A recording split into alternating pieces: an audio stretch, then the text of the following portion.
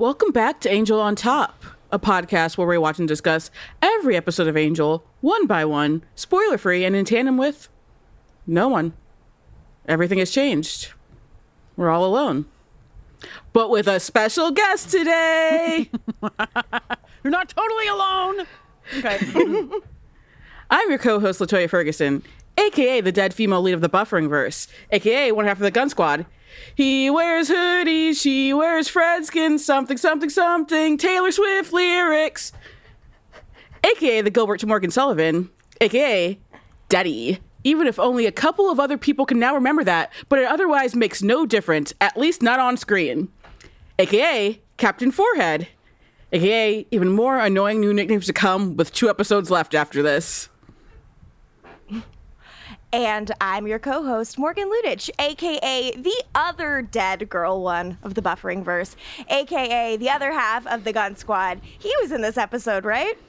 A.k.a. the Sullivan to Latoya's Gilbert, a.k.a. Daddy. Daddy at last. And proud to be here.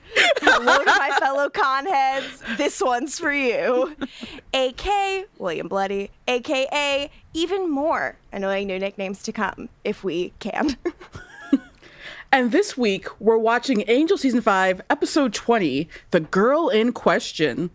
The Girl in Question was written by Stephen S. DeKnight and Drew Goddard. Oh boy. And directed by David Greenwalt. Dude, look what they did to your show. It aired on the WB on May 5th, 2004. And this is the one where a mission, and more importantly, the news that Buffy is there, takes Angel and Spike to Italy to collect the decapitated head of the leader of a demonic crime family and return it to Los Angeles so it can be resurrected with the proper rituals. And would you believe goofiness ensues?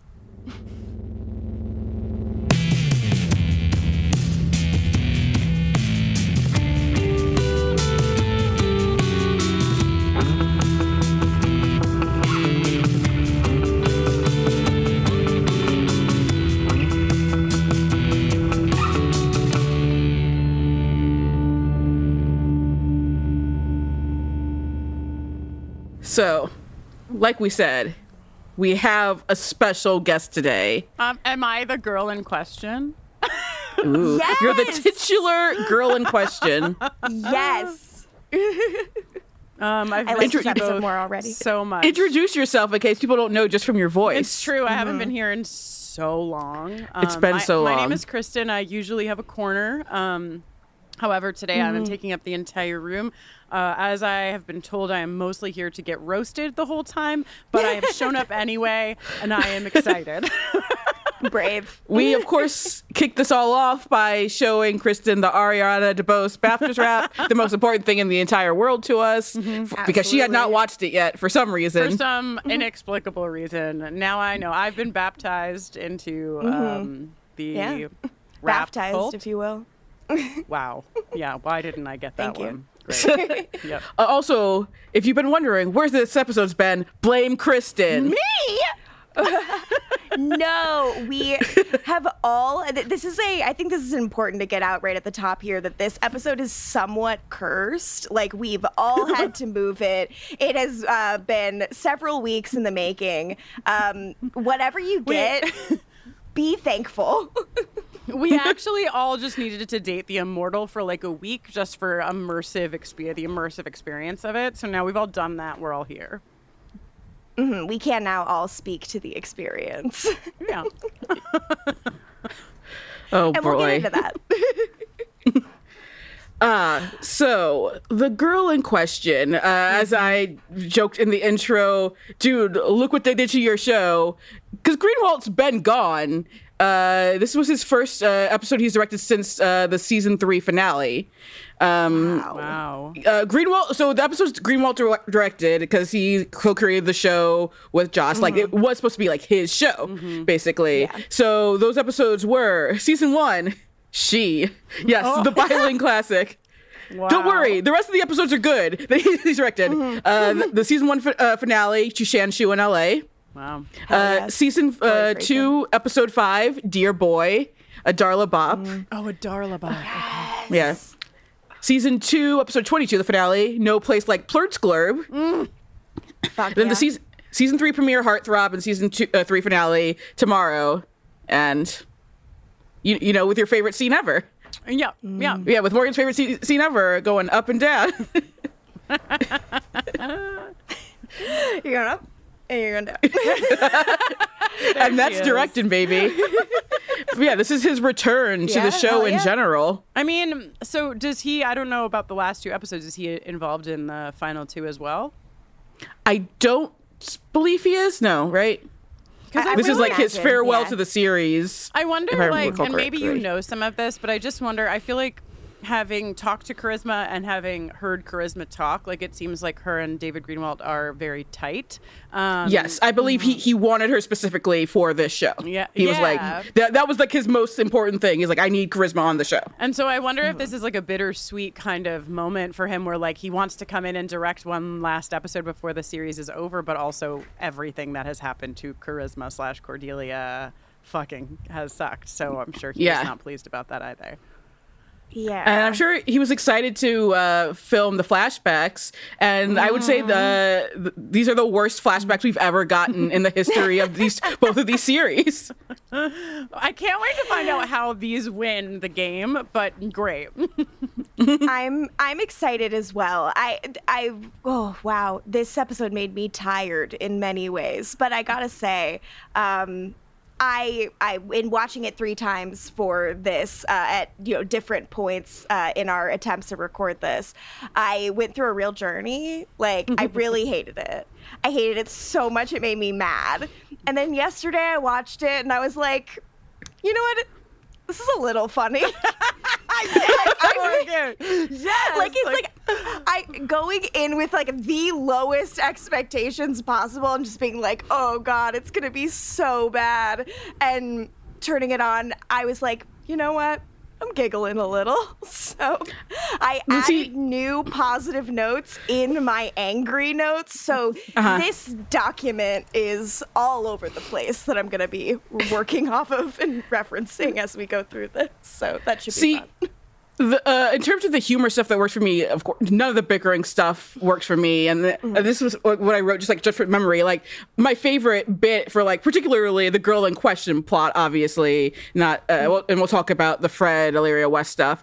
I remembered, and I still think, like, the Chow flashback is the best part of the episode of like that. It's like, it looks the best. I'm like, this is what those, like, concept episodic episodes of this season should have been like. This looks interesting, and like, in a way nothing else does. Like, I found myself like, I never want to see the Wolfram Hart set ever again, because this is how poor the show is. Like, the bit about them going to Ilion and being exactly the same, I think I used to find it funny, but now I'm just like, they had no money. I never want to see the set again. I don't see blonde wood again. Sorry, blonde wood? What did you say? Like, blonde wood. Like, if I don't see that wood. like warm toned wood again, like I see it again in my life, it'll be too fucking soon. I'm sick of that color. I was so immersed in the Buffyverse that I heard blonde and thought of Spike, and then wood and thought of wood, and was like, what? Did I miss something in this episode? Imagine Robin Wood catches strays again in this episode, basically, anyway. I just want to establish that the reason that I'm going to be roasted this whole time is not because of my lack of Kristen's corners, which I deserve to be roasted for also, but because I texted Morgan and LaToya and was like, oh my God, this episode is so fun. I had so much fun with this episode, and they were both like, record scratch what? Like, this was like after our first time viewing too. I had such a fucking good time watching this episode, and I like, because I hit the wall of you both being like, what the crap? I like have thought about it so much, and I have 2 things to say up the top. One, I miss the Buffyverse so much. Okay, I'm having a blast talking about the X-Files, but it is a very different thing at a very different time.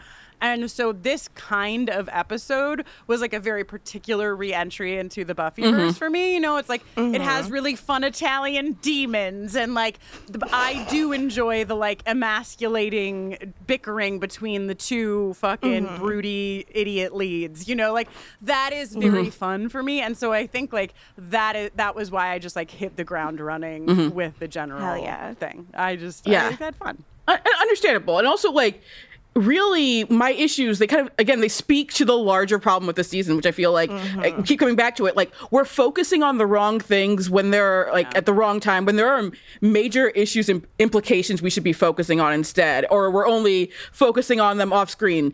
Again, there are 2 episodes left after this one. They already knew they were canceled.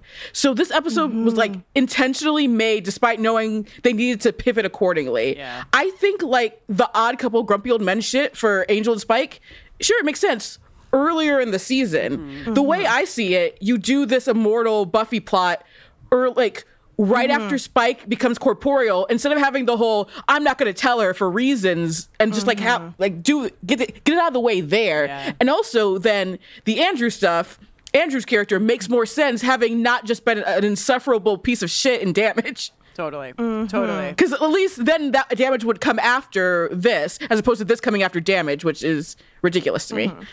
Also, I still hate Andrew. Yeah, I'm nodding so hard. I just want it on the record. I'm like I'm nodding very, very hard. Why are we doing this when we're like, we just introduced like Angel playing ball with Wolfram Hart, and like that's like a tiny bit of Gunn's like anger, but like it's over like in this, and I know it's going to continue the next episode, but like this episode could have given more to that. Like, why is there no focus on the fucking apocalypse?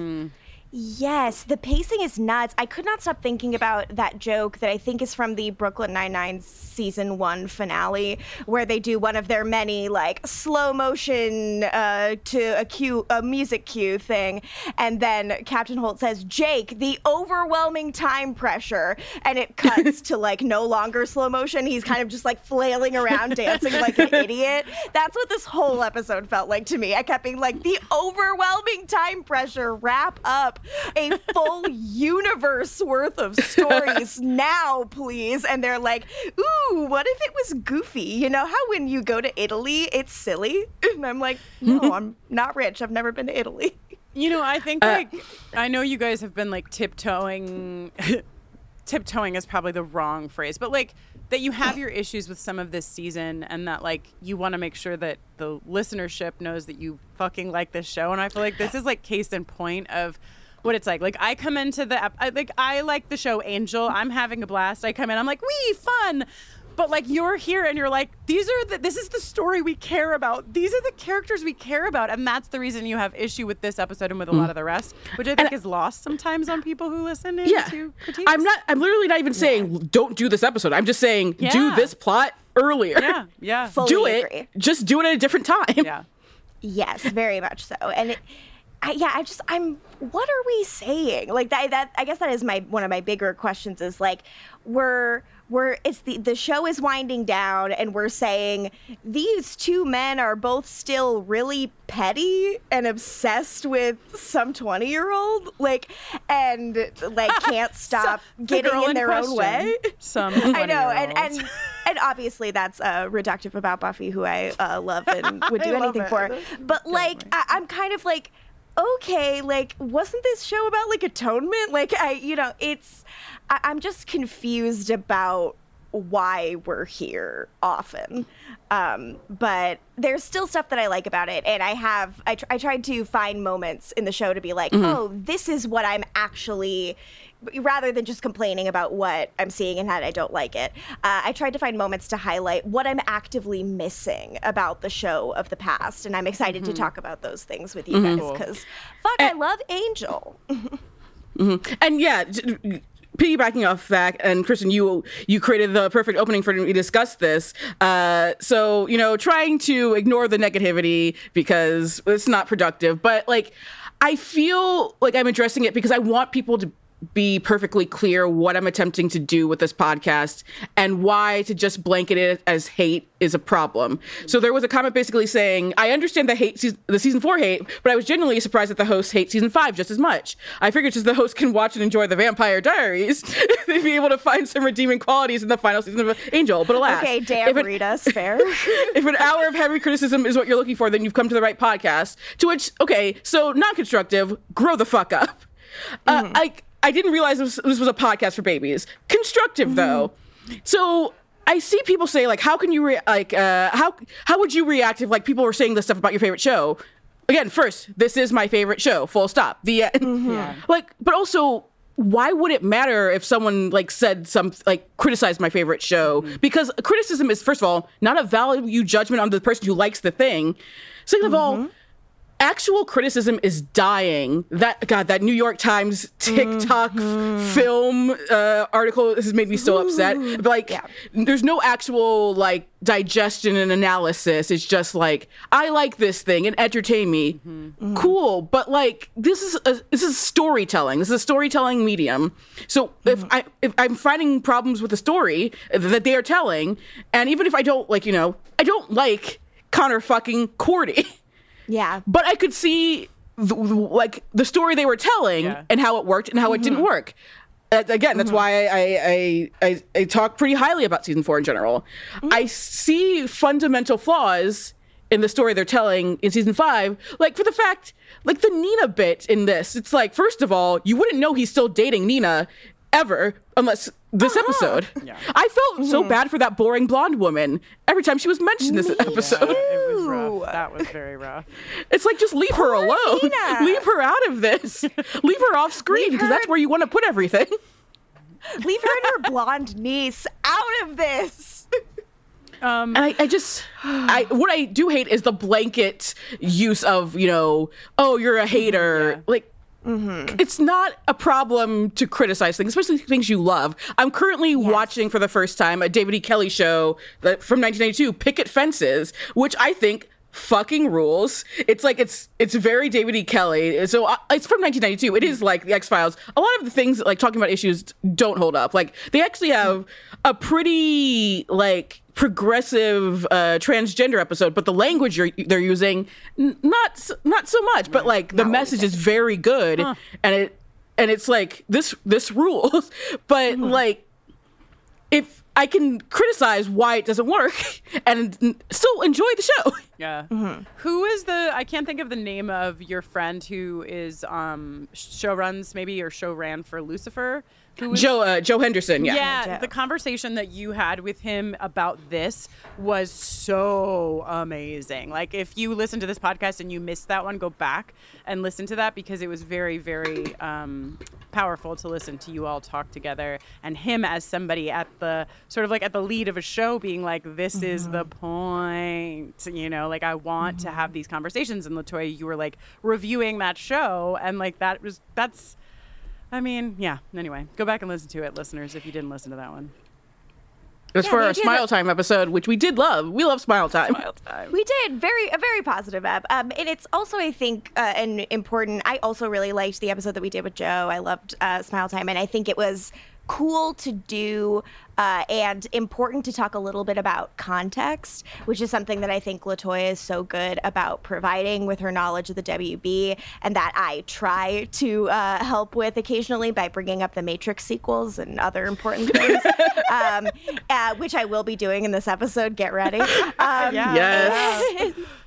And I also think that Joe provided not only like a lot of context and stuff for these episodes, but also context for the time that we are recording this podcast, which, like this podcast is going to live on for a while and be preserved in amber, like as our opinions grow and change. But I think it's really important to say that we've been recording this like the time that we're recording this, like during the strikes, during a time where it does feel like media and media criticism is just fucking crumbling. And it's so frustrating. So to talk about a story that I think, not to put words in LaToya's mouth, but I think both of us feel like is kind of falling apart and like decaying in pieces and serving maybe masters it shouldn't be.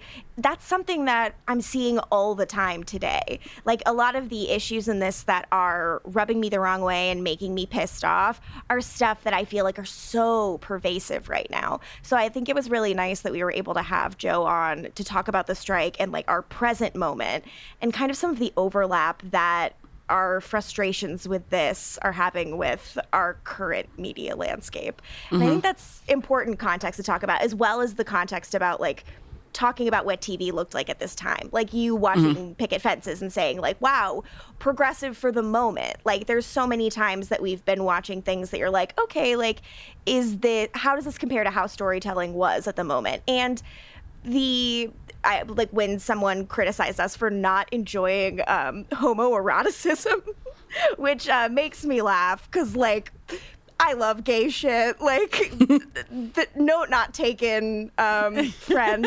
But like the idea that you and I don't like that when what I just don't like and what I'm so sick of is like gay panic and like the like two dudes being like, any kind of affection between us is disgusting. Like, and it just has never been a kind of joke the show ever had before. And now it feels like it's 40% of the show, and that's exhausting. So I think it's worth commenting on, like things like that. Like context is important, and I'm excited to kind of ground this in that. Yeah. Oof. Those are all my points. And also, just one thing, like there are so many rewatch podcasts now, and so many of them, especially the ones that are created by, former cast members, are just fluff. Yeah. I never want to just provide fluff. Even when I love an episode overwhelmingly, I'm not going to say, and it's just cool and I like it. Yeah. Yeah. Like, nothing wrong with thinking something's cool and liking it, but I don't know if that is worth 90 minutes of content.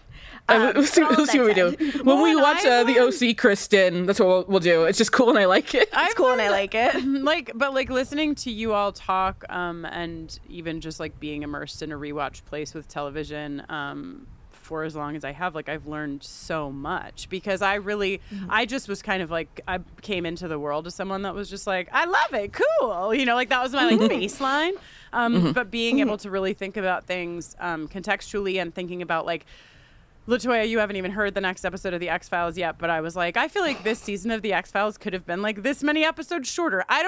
Even just thinking about the length, how many episodes could be in a season and how we can tell this story but combine it with another episode to make a bigger punch. Like that came from listening to, really specifically LaToya, how you critique television. And I think it's very good and important. So, and also if you're here and you just want somebody to love the episode, that's me. I loved it. So yeah. I'm here. Should we dive in, gang? Let's see. Just some more context, obviously. So this episode being promoted. Ooh, look at that blonde girl dancing in the club. Ooh. So Buffy is not in this episode. They don't ever say Sarah Michelle Gellar is in this episode. Like, they don't do that in promotion. I noticed that this and the Smallville episode that was its lead-in both had 4.7 million viewers. I believe 100% that it retained the viewers from Smallville because people were like, if Buffy's in this episode, I want to see. Yeah. That is the only reason, because they never retained the viewers, basically. Yeah. Like, they still had good numbers, but they weren't retaining viewers like that. Right. And let's see. So, obviously we'll talk about Andrew's presence in this episode. This was originally it was not that Sarah Michelle Gellar they were trying to get her in this episode. I think they wanted her for the next episode, but that didn't happen. And of course, as I've said before, or if I haven't, I will say it now. I do not begrudge Sarah Michelle Gellar not coming back to this world after what we know about Joss Whedon. And every time they said there were scheduling conflicts, I think we all know what the real reason was, because instead of Andrew, this was supposed to be Dawn. Michelle Trachtenberg, but she was then unavailable to film. And I'm like, Michelle Trachtenberg, the girl who wasn't, they were said that Joss wasn't allowed to be in a room and alone with her. Yeah, I'm fine with her having scheduling conflicts then. Yeah, go be free. 100%. Yeah. Because I've seen some people being like, it sucks, like Sarah was like ungrateful basically, and she wouldn't come back. Like, no, like, don't be grateful. There's a lot, like, the people she's worked with, I'm sure she could be grateful for, but like, fuck Joss Whedon. And also the oversimplification of that. My God, like, even without the like elephant of Joss in the room, like someone, like, you never know the complexities that someone has to the work that, like, the complexities of the relationship that someone has to the work that they do. And like a thing can be the most powerful thing that you've ever done in your life, and also the most painful thing that you've ever done in your life in many ways. So like, just please stop existing out there, Yes. simplifying shit to like, oh, she was too good for it. Oh, she's too Yeah, famous. because Or like, people are like, don't know oh, these people. she's focusing on her movie career. That's why she won't do it. It's like, Lord. why should she have to come deal with this again? yeah. Yeah. Yes. Yeah, why should she have to like probably work below her quote to be like on this show for 2 days with someone who's been probably fairly cruel to her? Like, yeah, it just silly. And again, fairly cruel to like fucking like more than cruel Everybody. to Charisma, who she has a fucking relationship with too. Yeah. Which also, again, like we said in You're Welcome, but like the closure was never between Angel and Buffy on the show Angel. It was always Angel and Cordy. The Angel and Buffy had their closure on Buffy. Oh my god, With the cookie dough Very much. scene that I hate, which is brought up here and I hate here as well, Morgan. Morgan is dancing. Morgan is dancing to the internal do soundtrack Literally, that plays like- in her brain. We were writing. Oh wait, Morgan, did you say a thing? I did not hear what you said. No, I was She's like, we'll talk about seething. it when we get there, but I'm like seething. No, I was just gonna say I was just rereading some of the summaries for the end of season 7 of Buffy for the book that we're writing, and remembered all over again that Angel and Brag. Buffy kiss in the penultimate episode, and I had to like take a break from writing the book. I got so mad all over again. Morgan Morgan is dancing now. Yeah. I did do a little dance for that one. All right. Oh god. Okay, let's get to the actual episode now. Now it's time. Hell yes. Okay, we open where else? The Wolfram Hart lobby. It is beige all around.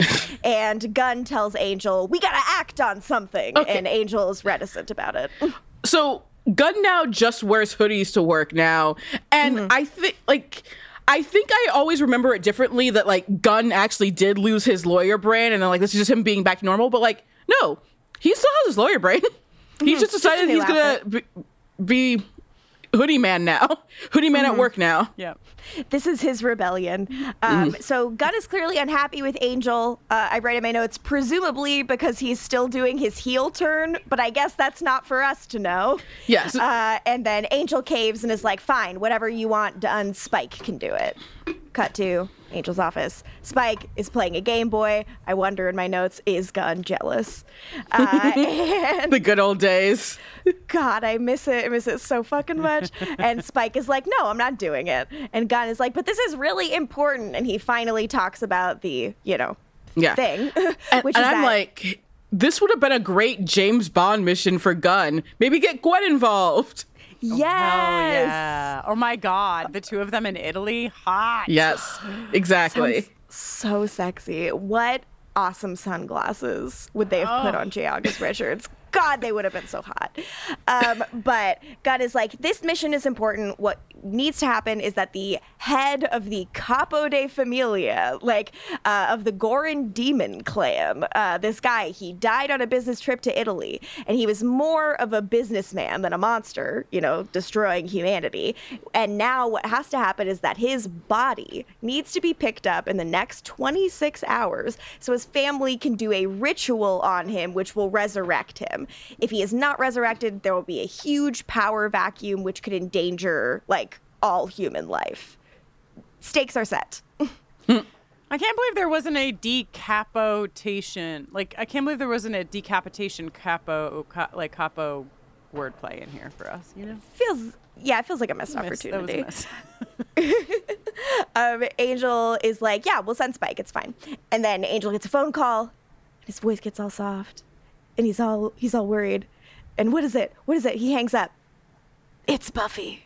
Cut Honestly, the titles. Angel, don't tell him. Just go. Yeah, just go, bitch. And he could probably figure it out because you're not telling him, but just go.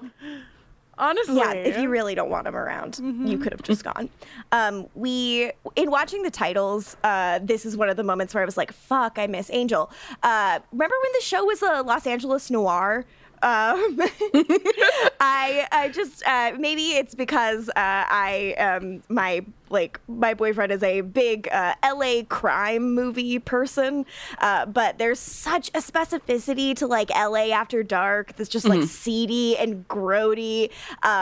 It just is fucking awesome. Like Angel walking around here and having problems here. Remember when we would like point out LA geography on the show? Yes, I miss it. And I was thinking, like, the same time they were shooting this, they were probably shooting Collateral. Michael Mann's Collateral, which is like an all-time LA After Dark movie. And it's so cool. And it's on location all the time. And instead, everything is like brightly and warmly lit with inside the beige Wolfram and Hart offices all the time. Like, I close my eyes and see beige. Please. Literally, it's the beige office, and then it's like the fucking backlot. I'm like, are we on like the Paramount backlot from Big Fat Liar? Well, that's Italy. Yes. I'm like, they have no money, which like shows are low budget. It happens, but like for a show that was like always so high budget, it sticks out. Yes, like you don't have to go to Italy in the plot of your show if you don't have money. But also, I wish we could have seen blue Paul Giamatti in the background of one of the shots here. Him and Illyria facing off. Yes, finally a worthy opponent for her. Kristen, are you a fan of Big Fat Liar? No. I mean, I'm not a fan. I don't. Yeah. You never saw it? I never saw it. Yeah. You never saw Biffle? No. Biffle? It's a real classic. Highly recommend. If there are children in your life, okay. Yes, hell yes, though. Please. Yes, let's do it. Our next scene's in the lobby. Angel storms out of the double doors, intent on saving Buffy. Apparently, she's up against someone called the Immortal. Spike says this Immortal guy is, quote, the foulest evil hell ever vomited forth, end quote. Harmony. Thumbs up with the fucking comeback. Worse than you? Yeah. Okay, guys. Yeah. What do we think of this Immortal plot? What part of the Immortal plot? Like the Immortal fucks everything everybody about the Immortal. I hate it. I kind of do too. I want it to be funnier. I barely liked the bit in Why We Fight with the Prince of Lies. This is basically that, but like the character's off screen, except for the one time he's dancing and he looks like a Frankenstein. Mm-hmm. I'm trying to think back, and you both have a more like encyclopedic knowledge of the episodes we've seen with Angel and Spike together, but I really enjoyed the comedy of them sitting with the fact that they both were in love with this person named Buffy for an episode. And like, I know that we've gotten like digs and zings and stuff like that, but I did like the setup of that, like this guy who's been fucking with them since the dawn of time is fucking with them again. And that we get to see them sit with their ridiculous feelings for Buffy, you know, like that, like they are both ridiculous and it takes this ridiculous man to like illuminate that they need to fucking move on. So I like that. Yeah. I don't disagree that is like something that needed resolution. And it is something like a huge thing that they share and a very like kind of unsaid other than quips thing between them that maybe needed to be sealed off. But I do feel like what LaToya said was right on the money. It had to be earlier when they were having all their petty disagreements. Like right now I'm like, what about everything else, gang? But the joke of the Immortal itself, like I'm not against, but I do kind of hate that we don't see him. Like I think it's funnier if you like he's super sexy and hot and there's some like incredibly charming dude here. Like where's Timothy Oliphant as the Immortal, you know? Like give me something good. Like have him show up once or have him have a henchman they're always dealing with. It being this faceless thing just it results in the two of them just kind of like squabbling impotently doing the same joke over and over again. Like there's no comedic rise and fall to what's going on with them. I wanted more. It's so one note for me. I like the brief bits, like vague bits where it's like they've both been trying to chase being like the Immortal, and that's like colored who they are as like vampires with souls and everything. But like that's not really the whole focus. Yeah. And also, shit, what was I going to say? Should we talk about the elephant in the room of the Immortal, which is the Buffy comic? Oh, Can you? not Yeah. familiar. So is that like it's not a spoiler because we've talked about it already? Yeah, you guys have already talked about it. Buffering verse. Technically, so it's this episode happens before the comic arc or after the comic? Yeah. Okay. Before Before. the comic arc. Okay. Because So the comic, yeah. So based on the comic, the Buffy comic, the Immortal is not dating Buffy.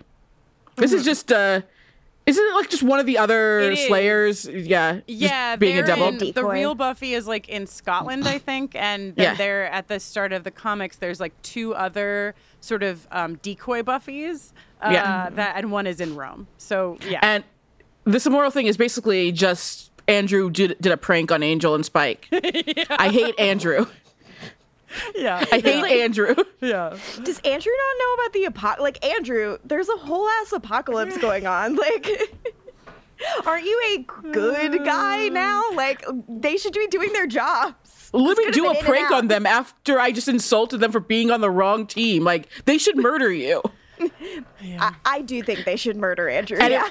and it wouldn't be gay bashing because of the end of this episode. Where he gets I two rewrote dates the end tonight. of the episode. I rewrote the end of the episode as like, this is my best friend was a gay man when I was in high school. These are Andrew's girlfriends. They're all going out to the gay club together. You're so kind because I'm like, again, I even at the time, and this is something I've always been firm in. Like, I didn't like the haha he's gay, Yeah. haha he's not gay jokes of the series, and like this is just all of that Totally. in one arc.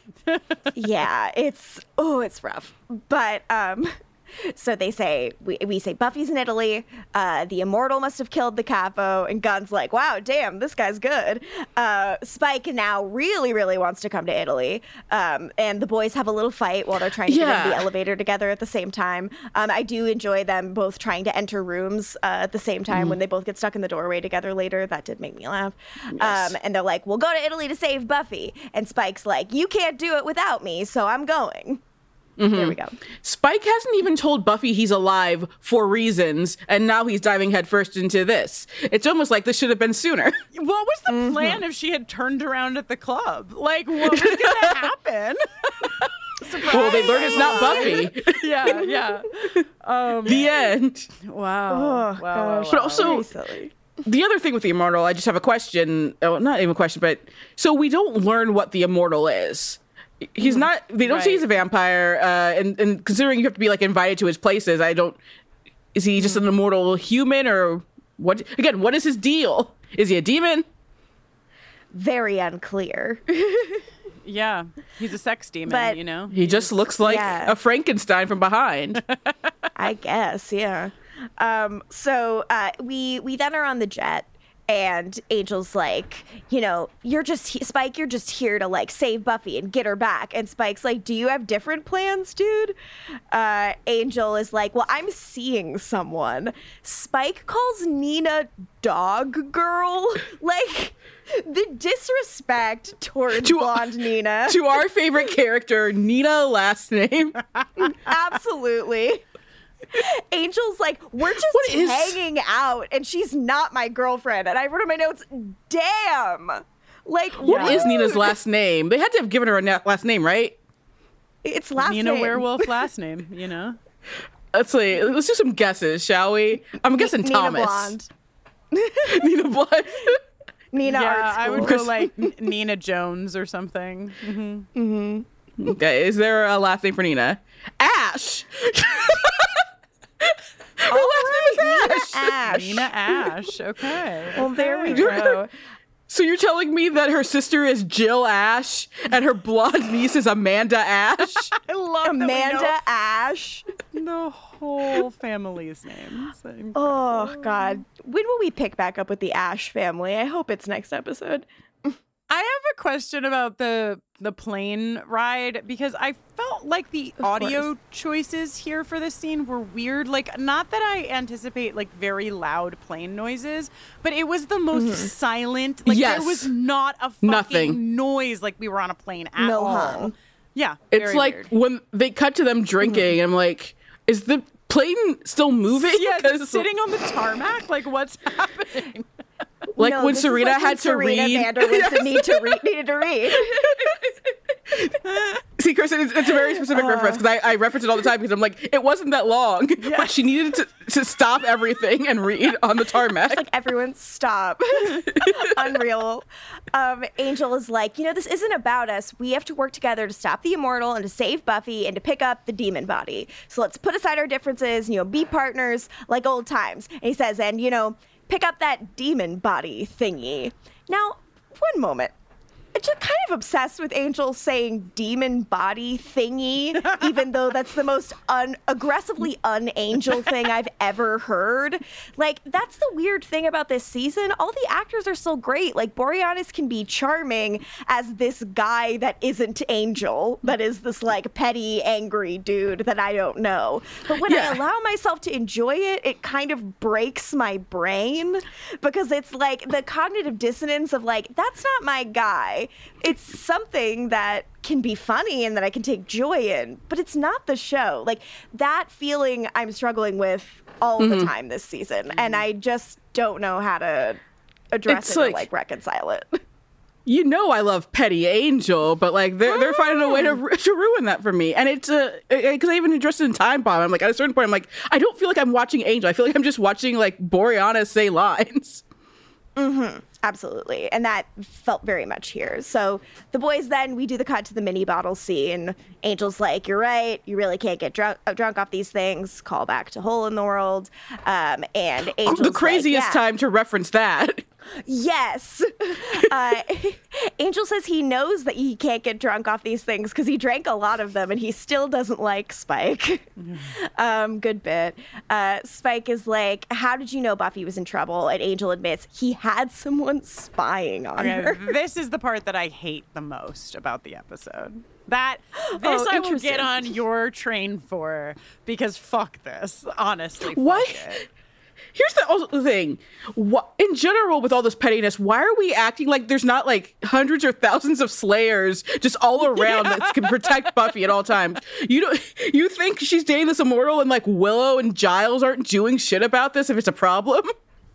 Yeah, I'm not worried. No, well, and that's the thing is, like, he's, like, it's very clear to, I'm sure, even Angel that he has eyes on Buffy just because he wants to fucking know what she's doing, which is, again, like, we want Angel of 2004 to have grown far past a place where this would be the vibe. I don't believe that Angel of season 3 and 4 had somebody watching fucking Buffy. You know what I mean? Like, that feels well, like he didn't have the resources. Yeah. Well, I mean, now he has the money. I mean, now. Well, counterpoint. He says, I'm not proud of it, but it's Buffy. And I write in my notes, I can't believe this whole episode is about how much these boys like Buffy, and I don't like it. But very, very cute line delivery from Boreanaz here. Love a bashful Angel. Love the way that he has decided throughout this both these series to mumble Buffy's name like it doesn't even deserve to cross his lips. Like, gone for her. Absolutely. Love it. But yeah, it is infantilizing and weird. But I'm not like hugely against it, but also it's like, isn't that a waste of money? But it's a waste of evil people's money, so who cares? Yeah. Angel's like, my guy got seen and he's hospitalized now, so no one has eyes on Buffy. So funny. And Spike's like, you should have had more dudes on her. Just fucking ninjas idiots. staking out Buffy at all times. If only. So Angel's like, remember the last time we were in Italy? And Spike's like, oh yeah, like it was yesterday. And then we get that 50s black and white Italy cut of Spike and Drusilla just saying ciao back and forth with a bunch of trendy Italian people. They both look so hot. Yes, it's the single best and best looking moment of this entire episode. It looked so good. And I was like, give me this. Like, I want the Immortal in these scenes. Like, I want 50s Spike having to deal with the Immortal. Like, this aesthetic was just, like, fascinating to me, as opposed to kind of the exact same two wigs we've seen Spike and Angel in, kind of doing the same thing they're always doing. The William wig was really, like, pissing me off this time. I'm tired of seeing that damn mushroom head. You know that the William wig Absolutely. has to do something real bad to be the point of focus over the fucking Liam wig. Angel wig, whatever. We're used to Fucking- it. Oh my god. It's just part of life. That's just what Liam looks like. He just has weird plastic hair. Oh god. Fucking Lego head. I didn't So know fucking when weird. because I mean I had only seen this episode once before watching it this year, and I knew the girl in question was Buffy, but I did not remember that Drew and Darla were in it, and so I like gasped when I saw Drew, and then when Darla was around, I was like, oh my fucking god, what is this, a smorgasbord for me? We're saying goodbye to our ladies. Yeah. By the way, both looking gorge. We cut back to the jet, and Angel's like, "What? I wasn't there for that flashback. Yeah, Like, what?" He was sulking in LA at that time. Yeah, he's like, "I was talking about 1894, the Room of Pain." Cut to 1894. The boys are strung up. They're in their bad Let's see. wigs. And my notes from this scene originally, after watching this, 5 million times this episode, these men are in this is all caps. Boo. These men are in boxers, which weren't invented until 1925. I looked it up. They weren't popular until the 1930s. The fucking cowards. Wait, Yes, boxers it's- were invented in 19, what did you say? 25. Damn. Yeah, So everybody I just looked wore it up, I'm like- whiteies until then? I guess so. Or bloomers? Which is like nothing. Burlap. Like breeches. Yeah, or nothing. burlap underwear. Yeah. I was just like Huge barrels. Seeing those huge ass boxers, I was like, this can't be right. I don't think this is how things were. I did not do any research. I just screamed in my notes, oh my God, Angelus in shorts. Because I feel like I had never seen the calves of Angelus before. Yeah, he's in Bermuda shorts. Yeah. It just seemed wrong, and I'm like, why is this wrong? And then I found out. You were right to do the research, and thank you. Yes, thank you. Angel comes to, wakes Spike up. They're like, fucking immortal, put us here. He's gonna regret ever messing with us. I write in my notes that this is the last time David had to do the Irish accent. Do you think he's excited? Has he ever spoken on record about the Irish accent? Has he ever talked about it? Yeah, he might have. Not that I know of. He's probably cracked jokes about it. I hope so. Probably. Very funny shit. I love my favorite part of this dynamic that the immortal creates is right here, which is when it forces the boys to hype each other up. Spike's like, he'll rue the day he crossed Angelus, and Angelus is like, and William the Bloody, man, like, he shouldn't fuck with us. Like, the two of them both being like, you're so bad. No, man, you're so bad. Like, that I love. That had me giggling. I found Boreanaz saying something about the wig and the accent. Go, please give it And to also, it also even says, like, this was David Greenwald's show. He says, basically, too, confirming that. I remember we were working on an episode of Buffy. I was wearing a terrible wig and speaking in an even worse Irish accent. Joss called me and said, I'd like to talk to you tomorrow. I asked, am I getting fired? No, it's a good thing. I said, I still think I'm going to get fired. Went into his office the next morning and he said, we're thinking of doing a spin-off series. David Greenwald is going to run with it. I'm going to assist with it. So basically it was Greenwald's show, as I've been saying this whole time. It was not, see, Daddy came back. That's the thing. Daddy, look what God, you rocked. please Oh, yeah, no, take it Fast back. forward. Oh, I'm sorry. I left the office, called my dad, and said, they offered me my own spin-off series. This is amazing. But I was still concerned about the bad accent I was doing. But that's kind of how I operate. I don't think too much about what's going to be coming, just the here and now. Oh, that's brilliant. God It's bless really you. cute. God bless you, David. Jesus Christ. I love that he knows it was bad. saluting. He's like, they haven't fired me yet, so I guess it's fine. And like then you just got to keep at it. I mean, you've chosen your accent. That's your accent now. That's how Liam's He's like, he really Gotta do thought my he's like, best. this is bad. I'm gonna get fired. You guys know this is bad, right? Oh God, That's awesome. Congrats, dude. That's amazing. Yeah, hell yeah, dude. So the Immortals lackeys bust in, and one of them slaps Angel around a little, and they say, you know, the Immortals actually gonna just give you guys a reprimand, leave the city and never return. And they're like, this is our city, and they're like, no, it's the Immortals city. He's been here like 300 years longer than either of you have been alive. And Angelus kills the dude and scares the other lackeys, and they run away, and the boys start getting dressed. Angelus has his little Kendra moment because he's very mad about what's happened to his shirt. Thank you. I literally thought he was going to say this was me only shirt after Me only shirt.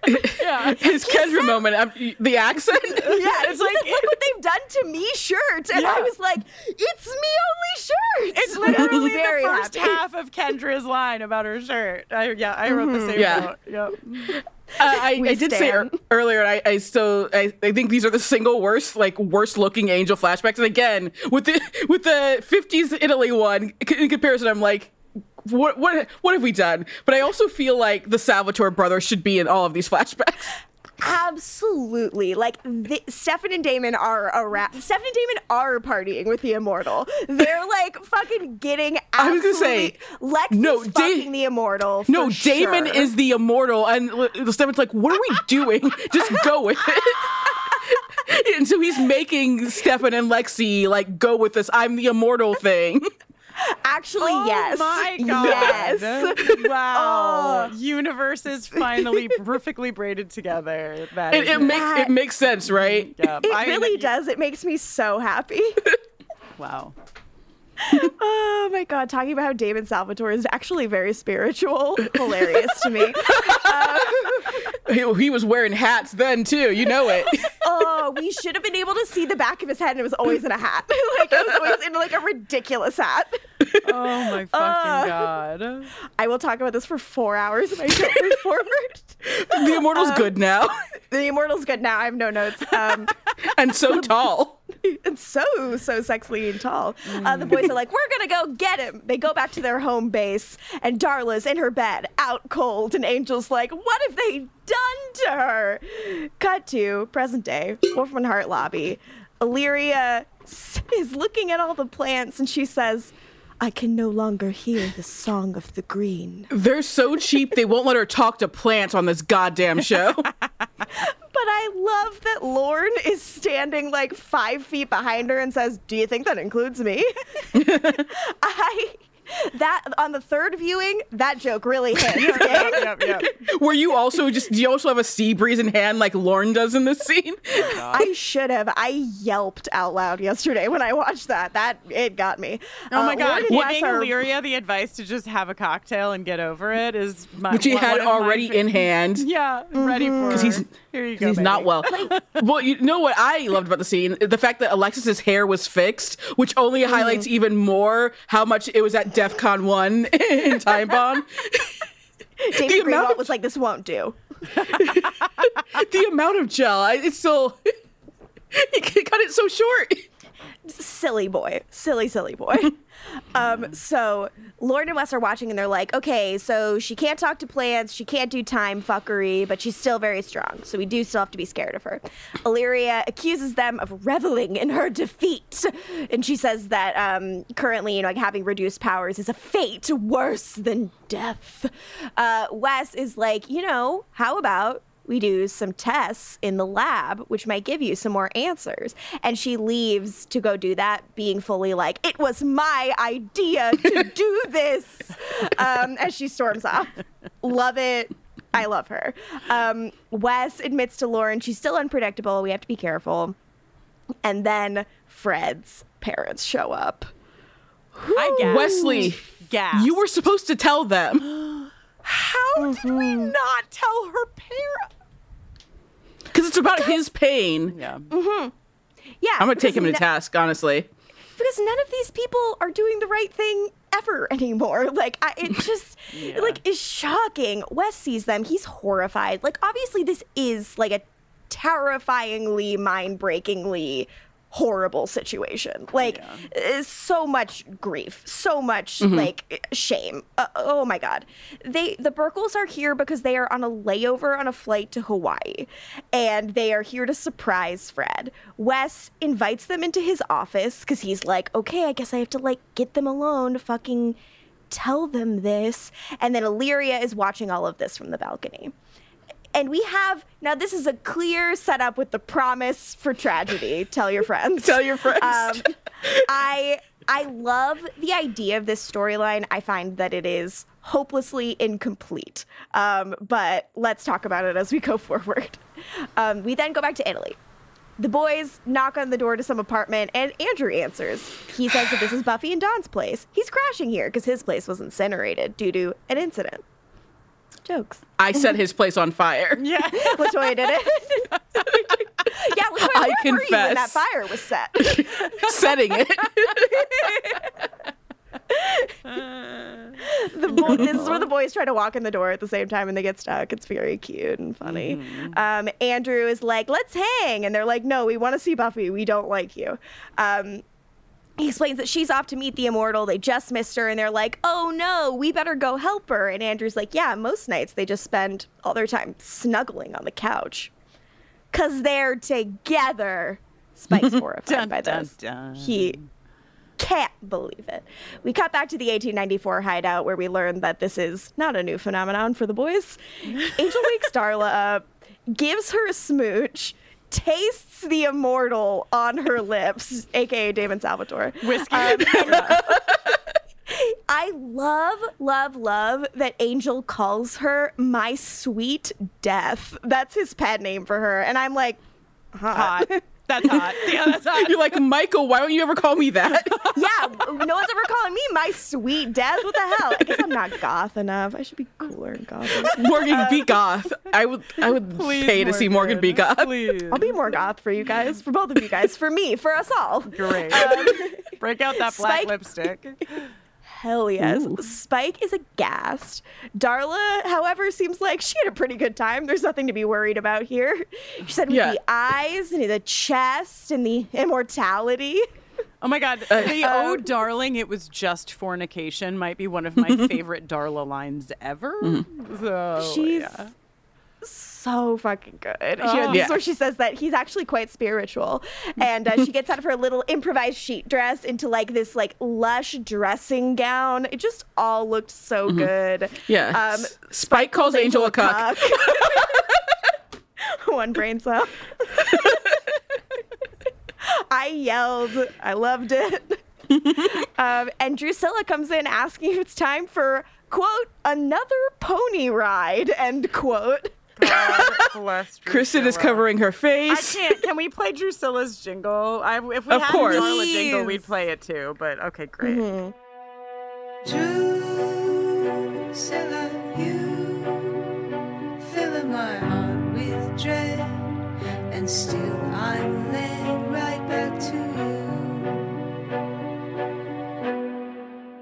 Why don't we have a Darla jingle? What the fuck? Well, I mean, we've got 2 more episodes left. None with Darla, but Yeah.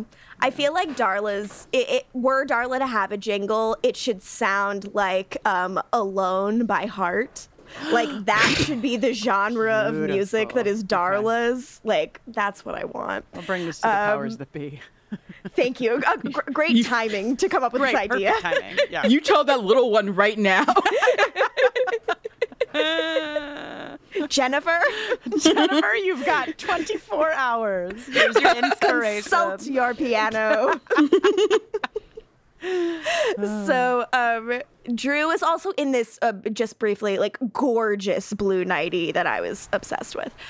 Spike screams in a very high-pitched manner that is unbecoming. It made me laugh. Yeah. Son of He's a like, bitch "Son got of me a too.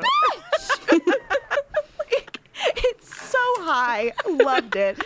The girls then make it clear that this sex was concurrent rather than in succession. And Angela says, "You never let us do that." And I say, No. not my canon. Yeah. Absolutely, agreed. it's what I say here too. I write in all caps, "What are our thoughts on this?" And I said, I always felt like they were all fucking, which is really disappointing. I know I've complained about this season a lot and that people don't like it, but can't we all agree that this is wrong? This is They were all fucking. 100%. They were all fucking. They were 100% all fucking. Yeah. This is rewriting history right here. Incorrect. Yeah, when Thank they you have so moments much. like, there was that one time and you never let us do it. Not my canon. It was all the fucking time. They were always all banging. Yes. 1,000%. Thank you. The girls then go off to take a bath together and enjoy a little consensual drowning while the boys scream. Angelus breaks some Fucking glass see you like in he's fuck Klaus watch, you know what I Michelson. Absolutely. Ladies. And the boys vow blood vengeance. They go to the party. The bouncer tells them they are not on the list for the Immortals party, and they are tossed away. We get here, this is another moment of the boys kind of like hyping each other up, of the being like mentioning the time like the Immortals saved a bunch of nuns in Frankfurt that Angelus was gonna kill, and Spike yells, "Nuns are your thing! Everyone knows it! They respect it! They respect us!" They do not. Real That's It's the Always thing. Sunny vibes. That's the thing, though. Like, people at least respect Angelus. So, like, what? This is like the meathead Angelus that we kind of got in season 4, where it's like it can be fun, but it's like it's not the kind of the guy you sold us. It does undercut the person that they told us existed and was so 'Cause he's a awful, big they had to fucking have his deal. soul Yeah. ruined. Yeah. He's supposed to be really big and scary. Except for but, when it comes to Angel Buffy, screams you that this know, will and never be all of his over. lovers. So true. Back in present day Italy, Spike's like, "It's over." They're bummed. Buffy's fallen for yeah. some dude. Yeah, we get I was this also joke. like, this flashback was so fucking long. It's the pacing of the stories in this episode are all over the place. Yeah, and kind of just for a joke that's like they can't get into the party, which like doesn't really feel like you get that much bang for your buck. I don't know. They're like, "Oh, it sucks that Buffy's falling for some dude who's centuries old with a dark past who may or may not be evil." And then they both kind of do a little beat of like, "Now that I'm hearing that out loud, it sounds like us." And I'm like, this is too dumb a joke for either of them. Like, and I'm always here to tell everybody that these two boys are idiots. But both of them like saying that out loud and then being like, "Oh, well, now that I'm hearing it out loud, it does kind of sound like us." I'm like, they're both mind-breakingly dumb in this episode in a way that just like completely breaks the reality of this show. And I wish With I wish I 2 didn't have to episodes feel left that way. for Yes. the rest of the series. The series is ending. It's just wild to me. Now enters a bunch of weird little demons with thick Italian accents. Okay, so here's the thing. Kristen's like, I love these Italian demons. I was like, and each rewatch, I'm still like, I feel like this is Star Wars prequel, like, racism. These are endless stereotypes, and I felt uncomfortable. Say more. Especially, like, the main Italian demon, and I'm just like, this accent seems like, what is the Italian league that, like, tried to get The Godfather, like, not made? I feel like they should have tried to get this episode not made. I felt very similarly, and I also felt like very confused about a lot of the like that's Italy jokes that are here. Like, it just did not feel right or good to me. Well, yeah. Like someone who doesn't know that much about Italian culture and has never been to Italy, like it just felt like a lot of like, you know how when you're in Italy and like everybody's like fawning all over you, and I'm like, I think that's just what it's like when you're rich in Italy. And, like, you're at a fancy resort and everyone's taking care of you. Like, I don't know if the that's White what an Lotus. entire country's like. Like, I don't know. Like, it just, that stuff wore thin on me pretty quick, even though I liked their weird heads. Yeah. The Italian head of Wolfram and Hart, I'm just like, I felt like she was going to try to sell me Prego at any moment, honestly.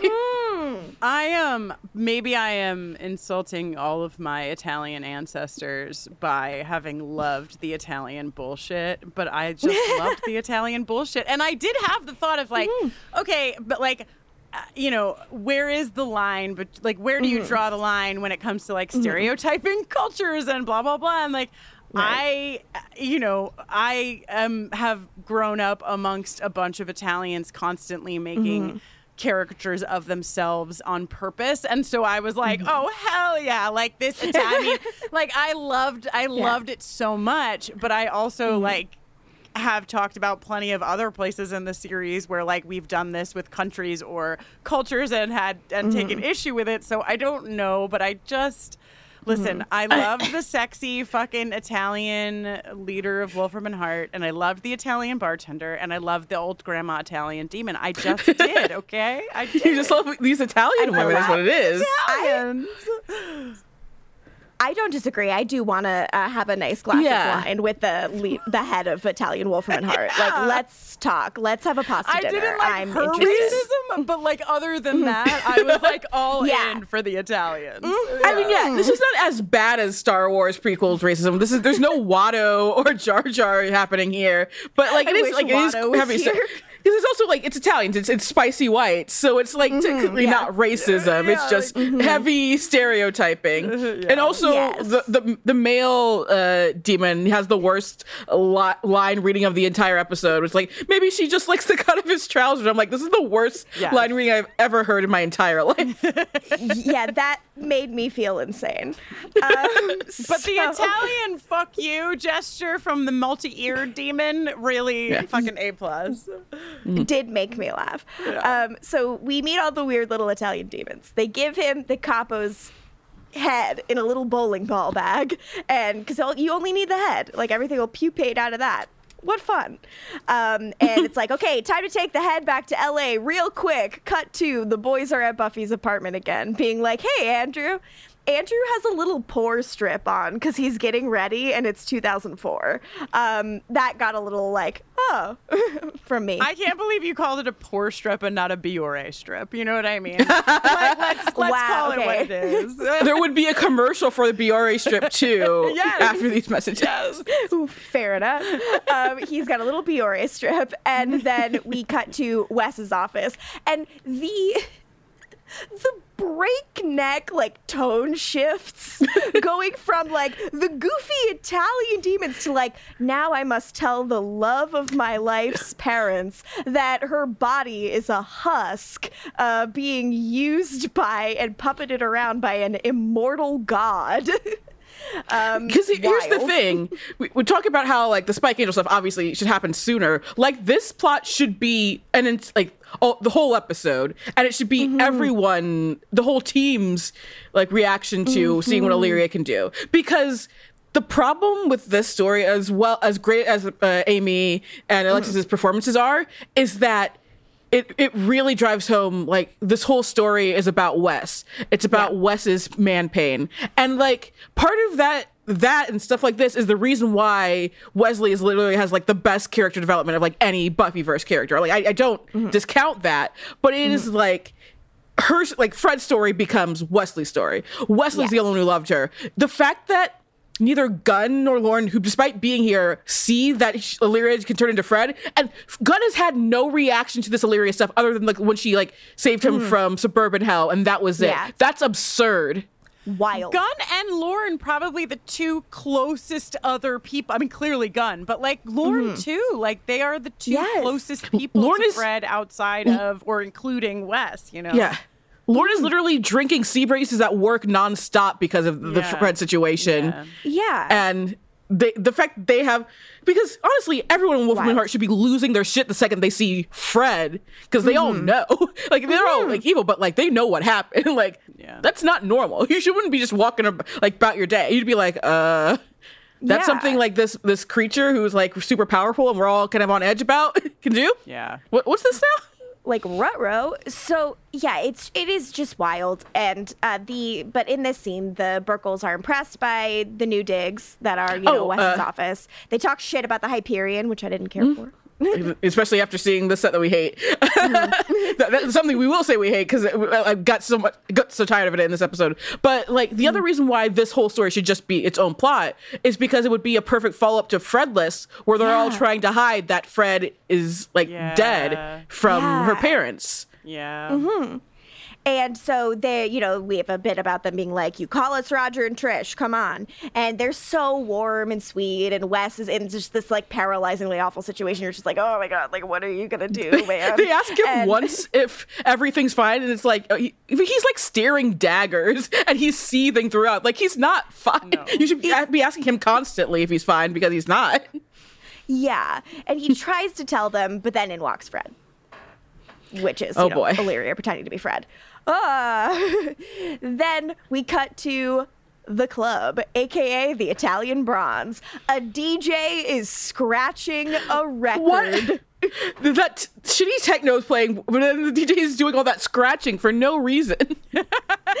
What is this? What is this show? They had club scenes before in the show. Why can't they do it right now? I was just like, this show is made by old men. What did DeKnight and Goddard do? How much worse could this have been if this is the result? No. I don't know, and I'm scared. I need to talk to one of them and ask them, what? How did these episodes happen on your watch? Mm-hmm. Yeah, if you are Drew Goddard or Stephen S. DeKnight, call us off mic. Let's just talk about what was happening this season. We just need to know for ourselves. To hear. Yeah. I need to know why these two. They shouldn't be teaming up and having the worst episodes. It makes no sense. They teamed up and made a great season of Daredevil, so we know it doesn't have to be this way. We know based on literally every episode they've written independently of this show. Like, both fantastically talented dudes. I do not know why all their team-ups are stinky no good. But this season, they are all stinky no good. Are they lying about who actually wrote the episodes? Was it someone else? Was it just like some like executive from Fox being like, I want to write an episode? Okay. And they wrote this and they're like, put DeKnight and Goddard's name on it. No one will say anything bad then. Perhaps. So we're walking through the club. The techno is bumping. Angel hates it. The scratching is bumping. The scratching is scratching. Angel's like, dancing. Why did it have to be dancing? Like, okay, Indiana Jones. Okay. Yeah, that might be casual for you all who know Indiana Jones, but as someone who just watched it, I was so excited to get that reference. You have no idea. I was like, oh my Kristen, God, you haven't heard that reference in all of your 52 years of life? I mean, probably. Excuse me. The amount of times that reference has gone over my head. I mean, literally, the first time I watched this episode, like all of the times, I've never known what it was from until I watched Indiana Jones, and here it was for me, and I knew. And then, like last season of Angel, they literally had steaks. Why did it have to be steaks? Hello, Kristen and Jenny here to tell you that this September will mark the 30th anniversary of the premiere of The X-Files. And to celebrate, we will be in Boston and New York City doing live recordings of our podcast, The X-Files. Join us and special guests Saturday, September 9th at Arts at the Armory in Somerville, Massachusetts, where we are discussing The X-Files Season 1, Episode 20, Darkness Falls. And then the very next day, Sunday, September 10th, at the Bell House in Brooklyn, where we will be discussing The X-Files Season 1, Episode 21, Tombs. The ultimate will they, won't they? Tombs and the fifth liver. All information except whether he gets the liver or not can be found by going to bufferingcast.com/live. We will have a VIP meet and greet in Boston and a VIP after party happening in New York City. And yes, of course, we will be dressing up as Mulder and Scully. Or, Jenny, will we be Fox and Dana? Come to the show to find out. Tickets and details are there for you at bufferingcast.com/live. So they go up to a bartender, they describe Buffy, and the bartender's like, yeah, girls really go wild here at spring break. oof. But she's familiar with the immortal. She points out a blonde girl dancing. We see the back of her head. And Spike takes off. I'm sorry. Has the stand-in never seen Sarah Michelle Gellar dance? Agree. We're all Like doing the dance. one of the fucking kids in like a Peanuts dance like Christmas musical, like doing like this. Agree.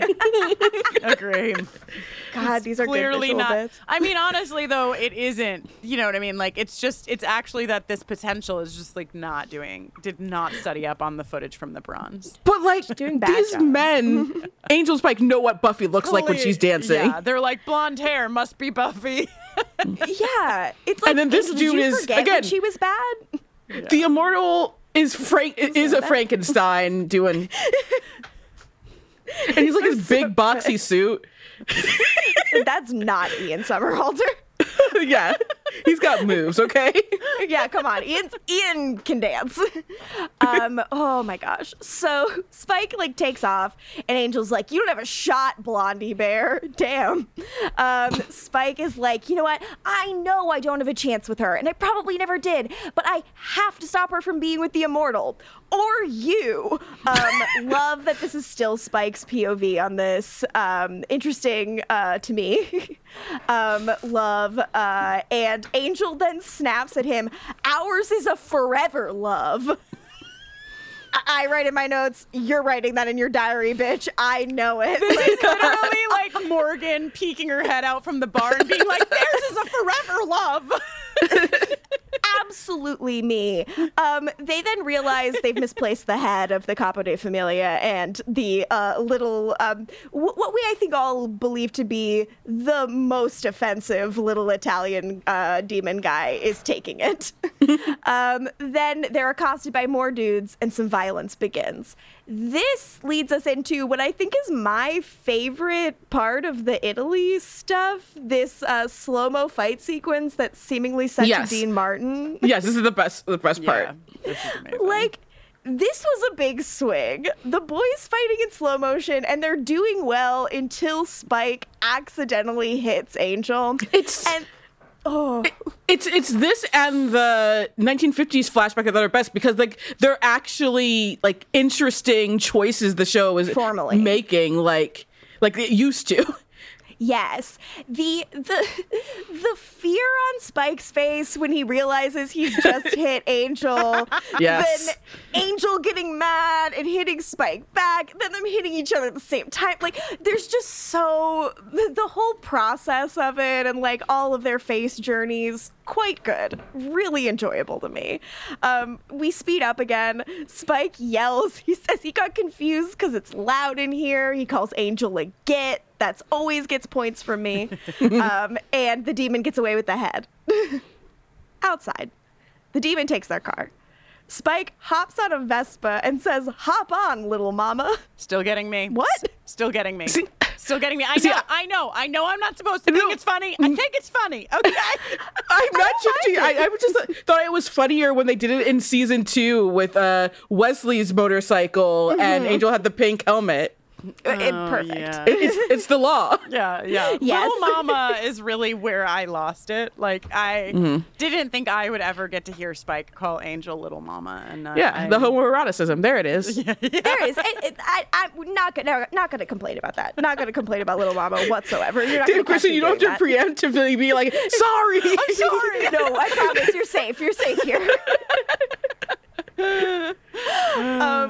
We then get Angel riding on the back of the Vespa, which is cute, but we get this like very slow backlot car chase. Yes. Again, That's is this kind of big fat liar? terrible. I just wrote, I cannot believe I'm watching a backlot car and Vespa chase when I could be hanging out with a gun. We are in the last 100 minutes of Angel the TV show, and this is happening. Yeah. And the reason Kristen, I bring up Big Fat Liar is like it's not just a backlot on there. Like, they address that it's a backlot on Big Fat Liar. Here it's just like this is still not as egregious as the rooftop scene between Wes and Illyria. It's not, yeah. That was like a green screen, or not a green screen. It was just like a Looks screen like that the had room. like it was like painted. That was disappointing. That was hard to see. This is better than that. So again, we're being so positive.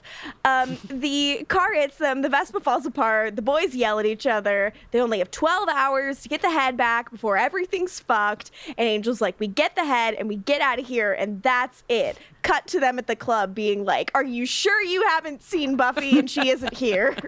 Jesus Christ. I write in my notes that the stakes of this are bullshit. The bartender's like, she's gone, sorry. And they're like, this is classic Immortal. Spike is a joke about how the Immortal got him imprisoned for tax evasion. I love the parallel, Morgan, of you being like, we have 100 minutes left and this is what we're doing. And also inside of the episode, they have like no time left and they still go back to the bar for Buffy. There's like something happening there, you know? It's very much, it's touching on that constantly. And I'm like, that joke isn't funny to me because of this. And they're like, isn't this joke funny? Let's do it 5 more times. And I'm like, no, please. Again, it'd be one thing if the show was getting renewed and we knew there'd be another season. Yeah. It's like, okay, but like we know the show's ending. You know, they're making the show knowing it's ending. Yeah. Why are you doing this to us? Yeah. I'm so confused. So the boys are like, this is a fluke. You know, if we were in LA, the Immortal would be fucked because we'd have all of our cool toys and gadgets and shit. And Spike's like, hey, doesn't Wolfram and Hart have like an Italian office? Cut to Wolfram and Hart Rome. I'm in the beige place again. It's where I read my notes. 1, this show has no money. I can't wait to not see the set for a long time. And remember, I was excited about the set at the start of the season. You guys, too. The addition of a small wine rack inside of one of the Wolfram and Hart offices to place it in Italy was where I was like, oh wow, okay, this is how we're making it Italian. Small wine rack in the middle of the room. Okay.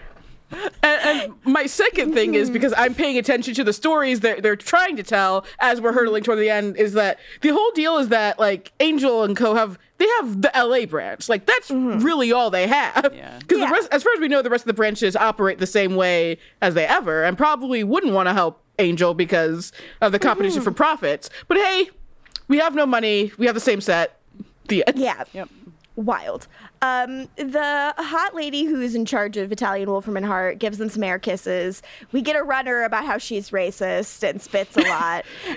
She's how she / Italians in general are racist. This was the one moment for me with the Italian stuff that I was like, okay, like that was, and it's twice. They don't even pull this joke once. They pull it twice. Like they go hard on it. It's not great. Yeah, it's rough.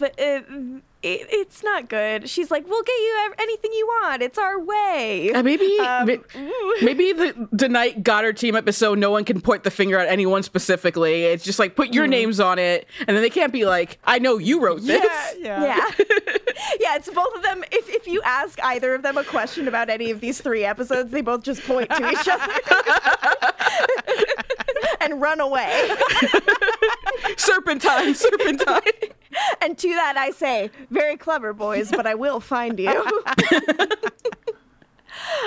So then back in Wolfram and Hart, LA, Roger's impressed with Fred's lab. Trish is recalling that time she ran over the demon with the bus. I'm like, I remember. Take me back. She says, how is that the last time we all saw each other? Trish asks Wes, like, is there a lady in your life? Because she can't help herself. She wants to do some matchmaking. She wants Wes and Fred to fuck. Or she wants to fuck Wes. That was the plot twist I didn't see coming. Yeah, she said, if you don't fuck him, I will. Yeah, I was like, wow, and I was Mom. Like, damn. I can't remember. Did they fuck before she illyriated or no? Or and then we joked about how he couldn't close. I think he could not close. They were together I think 12 hours before it happened. Like it was something. And she wanted to take it slow, I think, right? Yeah, or he did or something. Like it was really embarrassing. Like he absolute cuck stuff, you know. to use a word that Spike loves. In season 5 especially. Because I love season 5. Fred is like, let me show you my office. I'm putting Fred in quotes. And Wes and Illyria get this little moment while Roger and Trish have ducked into Fred's office. Yeah, Wes has been staring daggers during this tour too the whole time. Uncomfortable. Yes. Like, why do you hate our daughters, sir? I'm single because I don't want to fuck this one. And Illyrius explains, you know, the grief that's hanging off of Wes and everybody in here is so much she can't tolerate it from Roger and Trish, too. So she thought this would be more convenient. And that's kind of all we get from her about her own motivation for doing this. For me, that's the piece I'm missing the most. Like, it's really annoying to make it all about Wes, but to me, it's also really annoying to not have any discussion ever about, like, Illyria's internal self. Like, there's no one she can talk to, and there's nothing... So rarely can she, like, express how she feels other than, when the world met me, it shuddered and groaned, and that kind of thing. Like, I want to know, like, why, how does she feel about these people in this place? Why is she staying here? Like, I know that's hard to dramatize because it's like, not like Illyria would, like, talk about her feelings, but you dramatize it. You could have people like Gunn or Lauren trying to get it out of her. Honestly, if they weren't doing this, Spike would be around, and she and Spike have a thing, a connection. Yeah. And it would have been nice. So Illyria is like, do you want me to stop? And Wes does not stop her from doing this because, you know, he can't bear to break news to her parents. She says it's a simple modulation of her form. I appear as I choose, and I'm like, hot. Hot. Her, like, with, like, Illyria voice, but, like, Fred visage, I'm like, okay. I'm like, what's up? Yep. On my fuck watch list, big time. I'm zooping over on my Vespa. Yeah. So back at the Rome office, the boys tell... The sad part of the scene is when Trish comes out and said that Fred's office is bare as bone. It's bare because Wes cleaned it out after Fred died.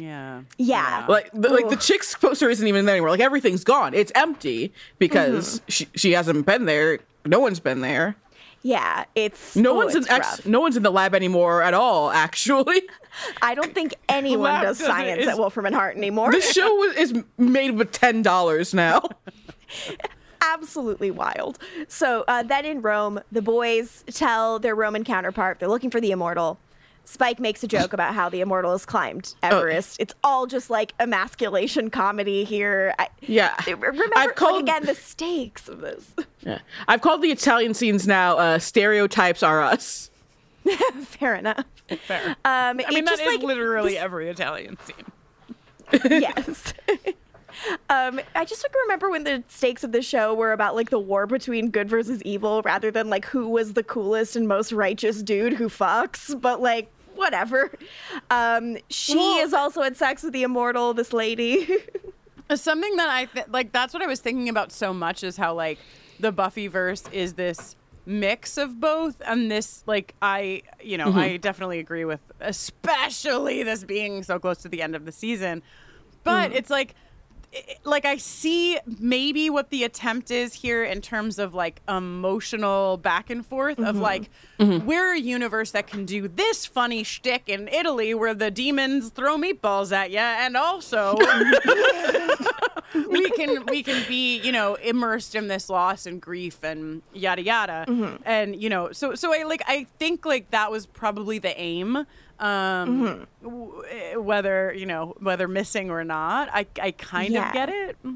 I'm just wondering, what is the emotional issue we're getting at here? Because, I mean, given that, like, all the beats are just, like, over and over again, I feel emasculated. No, I mean, wish the Buffy emotional was mine. beats are in the Illyria side. Oh, in the Illyria side. There's no emotional beats at all in Italy. Because we've already been through all the stuff in Italy between these two. Like, we're, like, hitting the same beats over and over again. Yeah. Because to skip forward a little bit to the end, like, when Andrew puts on his tux and goes on his date with two girls, he says, you know, people change. And, like, so the idea is supposed to be that, like, Spike and Angel are, like, locked in the past in a way, or I guess is, like, the story that they're trying to tell with this Buffy thing. And that's not, like, I mean, that's interesting to talk about, like, two, like, immortal figures who still cannot get over some, like, petty shit and stuff like that. But that just doesn't feel like a story connected to anything other than these two dudes being around each other and squabbling a lot this year, which doesn't really seem to carry any weight. It has not carried any weight for me since Destiny. So I just, this should have been pre-Destiny. or like just post Destiny. Anyways, yeah. Mhm. Yeah, it really is.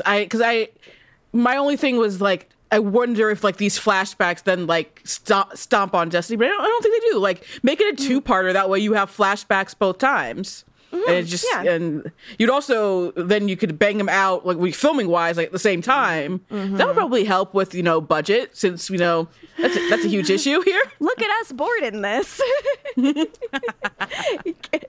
Get us on with the line producer, and we'll get this stuff all hammered out. Italian Wolfram Hart leading lady has fucked the Immortal too. Did they give her a name? They did, because at first, in a very funny turn of events, Michael walked in while I was watching this for the third time, and this lady came out, and I was like, they don't even give her a name. And then she says her name really fast, and I forgot it immediately. And I was like, I'm such a fucking idiot. Let's see, what is her name? So she does have a name. It's just given very quickly. Ilona. Mm-hmm. Ilona. Okay, Ilona. So Ilona, they're like, they don't even give her a name. Yeah, I'm so stupid. I can't emphasize that enough. The boys are like, Buffy's under a spell by the Immortal, and she's like, the Immortal doesn't use magic. He doesn't like spells. Come on. They're like, wake Italian Wes up, and because he's taking a nap, which is another Italian joke. And they're like, the Immortal doesn't use magic. She's like, hey, you're here for the head, not for Buffy. They got a ransom note for the head. The drop is going to happen in less than an hour. And the boys are like, cool, we want an assault team. And she's like, no, I have a suitcase full of money. You do the drop. Literally, when the boys are discussing the assault team that they want, Spike says, guns, lots of guns. You're telling me this boy doesn't love The Matrix? You're telling me this boy isn't there it The is. Matrix reloaded? No. I thought we were getting The Matrix in the Frank Sinatra slow-mo fight scene, but we got it here. No. We're getting. I mean, that's not bullet time. That's just Dean Martin time. The boys are like, oh, fine, we'll do the drop and not use a bunch of guns and helicopters. We're on the backlot Rome streets. Yeah. So I see also a note that David Greenwalt described this episode as, sort of Rosencrantz and Guildenstern go to Rome, which, I mean, we all know I love the Immortal Bard. Mm-hmm. Clearly. It's on record. Kenneth Branagh. But, yeah. So Hamlet, that's where Rosencrantz and Guildenstern come from. They are side characters. They are tertiary characters. That's the whole point of the play, then. You don't do that with your two leads. This would be like a gun and if this was a gun and Lorne mess around, then it's Rosencrantz and Guildenstern. I really wanted it to be a Harmony and Lorne mess around, just for what it's worth. Yes, something like that. That's this. Yeah. When it's your two leads. Number 1 and 2 on the call sheet are not Rosencrantz and Guildenstern. Yeah. Exactly. It doesn't work that way. It doesn't. It's very silly. We're on the backlot streets. The boys are making the drop, and they're arguing about who has saved the world more. Angel, in this moment, claims that he made Buffy stab him to kill Akathla. This bit, I do... much like the Immortal dancing has been burned into my brain for 8 years, like, she signaled me with her eyes has been burned into my brain for years.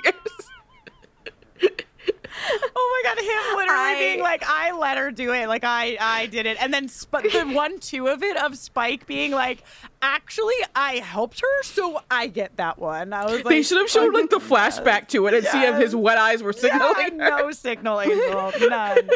Your eyes were saying, I love you, kiss me. What happened? Your eyes were closed, bitch. That was the whole theme. It's called Close Your Eyes. But before he closed his eyes, he's like, I'm gonna close my eyes, but first. Yeah. A little wink.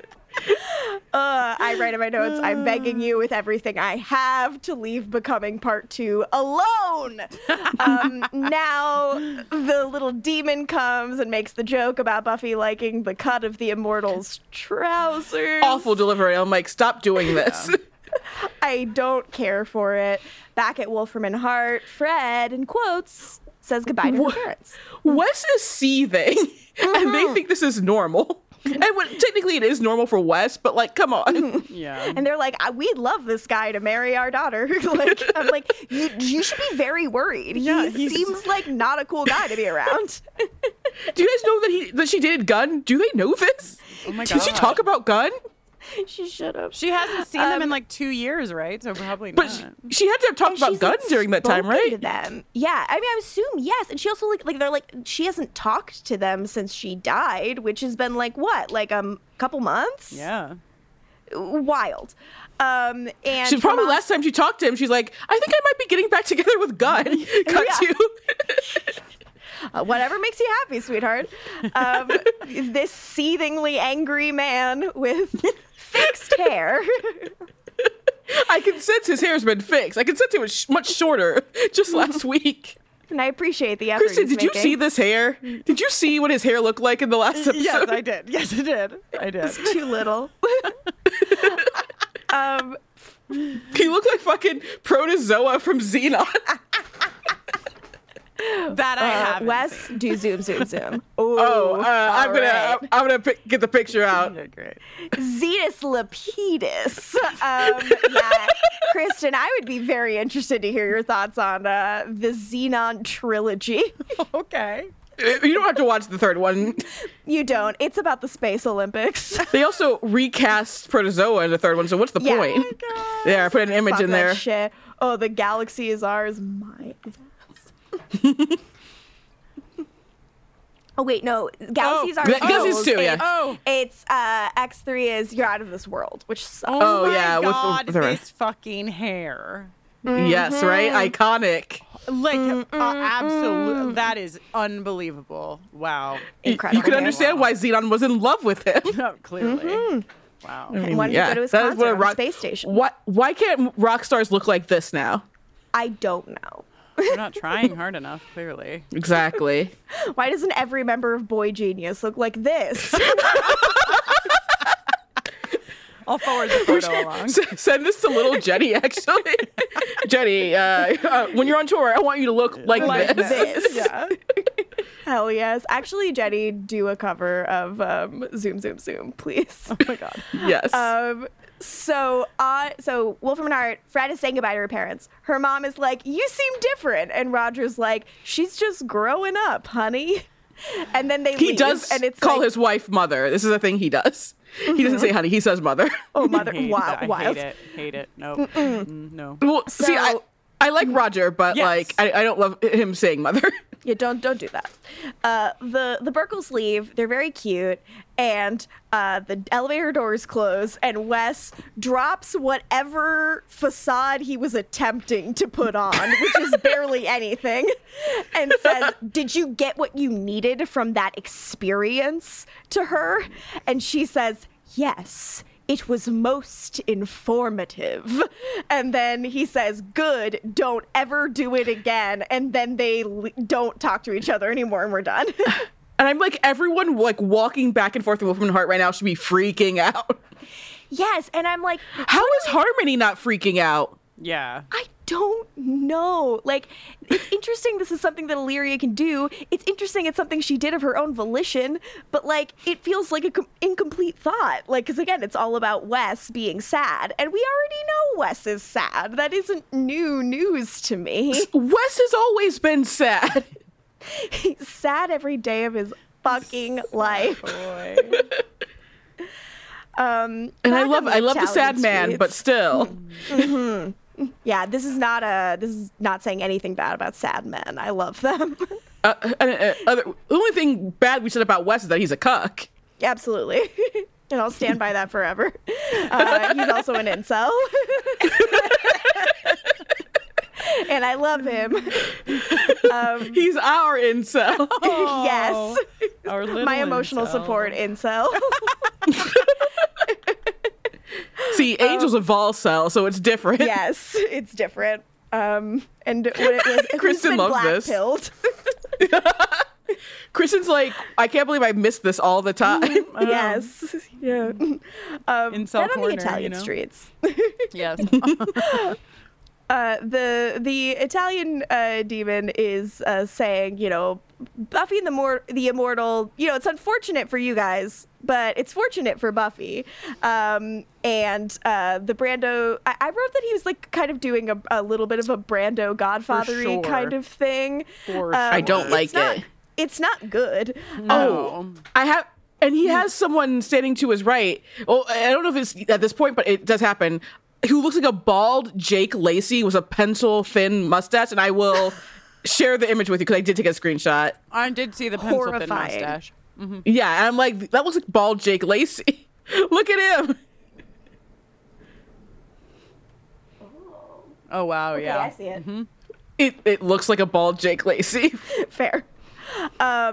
So the Brando demon waxes poetic about the Immortal, and Spike's like, what, are you in love with him? This is his one good line delivery. He goes, no. Well, yes, but like, Yeah. and that's how I feel about many people. If you ask me, what, are you in love with them? I'd be like, no. Well, yeah, but anyways, like, That's not the point. I can relate. Even a broken clock. He says, no, he's more of an inspiration. Have you read his book? It's a life changer. The boys start fighting. The Italian guy makes comments about, Americans using violence to solve their problems. Not a surprise. I'm like, these men okay. aren't Americans, but okay. Yeah, like, what are we doing? Then this demon, he has the head in the bag and he puts a gun to it and he's like, come on, time to do the switch. Spike gives up the money. We get the briefest flash of briefcase Spike once again. And they do the exchange. The boys are left with the bag and they're like, I can't believe those dudes aren't in league with the Immortal. But anyways, we got the thing that we needed to get, and they open it and it has a bomb in it that is ticking down from like 4 seconds. Real Looney Tunes shit. Cut to the backlot Italian streets are on fire. Spike's jacket has melted off of him. He screeches that everyone has no idea what he went through to get this. It is. And I was gonna say, it's wild that, like, considering how important the jacket is to the character, that they kind of just like made a joke out of destroying it in the end of the series. Yeah, very. It's like, yeah, very weird. Nothing matters. yeah, nothing matters, but also like Robin Hood catching strays still crazy. Like, leave him alone. He continues to be disrespected. Just leave this man alone. Give him peace. But I did write in my notes, losing a jacket is never easy, Spike. I feel you. Like, I felt that way about Stumptown. The We lost deep many jackets. bisexual connection that I feel with Spike in this moment. Like, jacket grief is real. True. See a professional about it if you're struggling at home. Angel's like, buy a fucking new one. And Spike's like, shut up. Like, it's another thing the Immortal's taken that I'll never get back. It's my second skin. I feel this way about several cardigans. We cut to Wolfram and Hart, Italy. And Alona's putting a new jacket on Spike. And he's like, oh, okay, this solves it all. It's fine. You know And who she's would have sending like 10 more to Los Angeles. would have loved to have the jacket? Robin Wood. Yes. His dead mother's jacket. Yeah, if Spike Then could have just Angel- taken a replacement jacket this whole time, how about that? How about we do that sooner before his jacket blows Would have up? been nice. Would have been cool. Yeah. Angel walks in one of those fucking like 2004 motorcycle NASCAR ass looking jackets. I said, this motherfucker looks like Jeff Gordon. Like, what's going on? This really got me. I got a good chuckle. From this ridiculous Italian leather jacket joke. Yeah, Alona's like, you look gorgeous. And Angel's like, I don't know. And the boys are like, give us a fucking assault team. And she's like, no. Brute force will get your head smushed. Leave this to us. And then she shuts the door and locks them out. Why didn't and Angel... I know why, because then the story doesn't happen. Yeah. Why wasn't the Italian office just put in charge of this in the first place? Because they're in Italy. Yeah. Or No why clue. weren't the demons flown to Italy for the head instead of the round trip time that it takes to get from Italy to Los Angeles, which is a long time? Yeah. Why couldn't they bring like a third whose actual job was just to do the head stuff while they're looking for Buffy? Would have been a good job for Gunn. who He has do nothing cool else to do in this international episode. shit. Yeah. So the boys are like, give us the assault team. They're like, no. And Angel is finally like, now that they've been shut out of the office, can we just go home? And Spike's like, yeah. Cut to them at Buffy's place. Andrew is getting out of the shower before he goes out. Buffy is not back yet. Spike asks if Buffy is acting weird, like she's under a spell. And he's like, no. This is where Angel shits on the fucking cookie dough line. Because it's not good. Counterpoint. Sorry. This is where it's LaToya not- and Kristen roast Morgan for a moment. You know what I mean? Counterpoint, it's not meant to be good.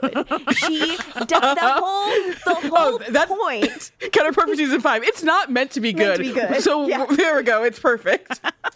The whole point is she is like trying to articulate that she doesn't know yet, that she is unfinished. Like it's the full like, I don't know, I'm cookie dough. It's not that, but it's like I'm cookie dough, you know? Like, and it's a silly comment meant to be kind of goofy and just her being vulnerable with someone and saying like, I don't know yet, dude. Like I can't. And I just fucking hate hearing Angel be patronizing about Buffy telling him she wasn't ready for him yet. Like I know he's like under stress in this moment and he's mad and this has been like a whole crazy night, but it actually just genuinely felt like shitty and disrespectful to me. Yeah. And I was like, that was something she told you in confidence because she cares about you and felt vulnerable enough with you to kind of say something stupid, which you can do with someone you love and trust, and you're here shitting on it to everybody else. Like, that's not their relationship. I don't appreciate it. Say what you want about Buffy and Angel and their whole thing and whether you buy into it or not. But like, they don't just like blatantly disrespect each other behind each other's backs. And it really rubbed me the wrong way in the midst of a episode and season that have done that several times. Well, so I freaked out. Because my issue, and it's just something I'm realizing now, besides, the cookie dough thing, we will never agree on this. My issue is not like the content of it. It's the actual verbiage of the cookie dough is what I can't take. But my issue here is that, like, so was Buffy, like, if she's trying to figure herself out, she's not allowed to, like, I know the moral, Right. he doesn't like the moral. Is she, like, not allowed to date anyone, like, ever? Right. And also, Angel, can you, like, allow her to become a full-grown adult? Like, she's still, like, in her early 20s. Yeah. Like, this it kind of reeks of, like, he only wants to just, like, be with her when she's still young. It's like it's like a mature adult when she finally comes back to him. Ew. Yeah. That's It's what it okay, feels so like. You And can I be know with that's Nina not- and not this. Yeah, that's the thing. Look at the younger model over here. Yeah. That's what it feels like. It just like all reeks of grossness. And it's not the intent, but it's like, it's what, maybe if some women were working on the show, we'd, Right, like the Someone intent. call it like, out. One oh, woman they're was so around. butthurt. Right, like that's the intent. But Yeah. yeah. The effect is just kind of shitty. So, meanwhile, Andrew's like, is Angel crying from the other room? Honestly, kind of funny. And Spike's like, no, not yet. Andrew's like, look, the immortal has flaws, but Buffy's moving on and you should too. And Spike's like, yeah, it's silly that we're chasing her they should around. I'm sorry, they should just wring his neck for constantly fucking with them. This guy got on his fucking high horse and damage, and then this whole thing, like, beat the shit out of him. Angel has no allegiance to this kid. But they never beat his know. ass. They never know that he's fucking with them in this, do they?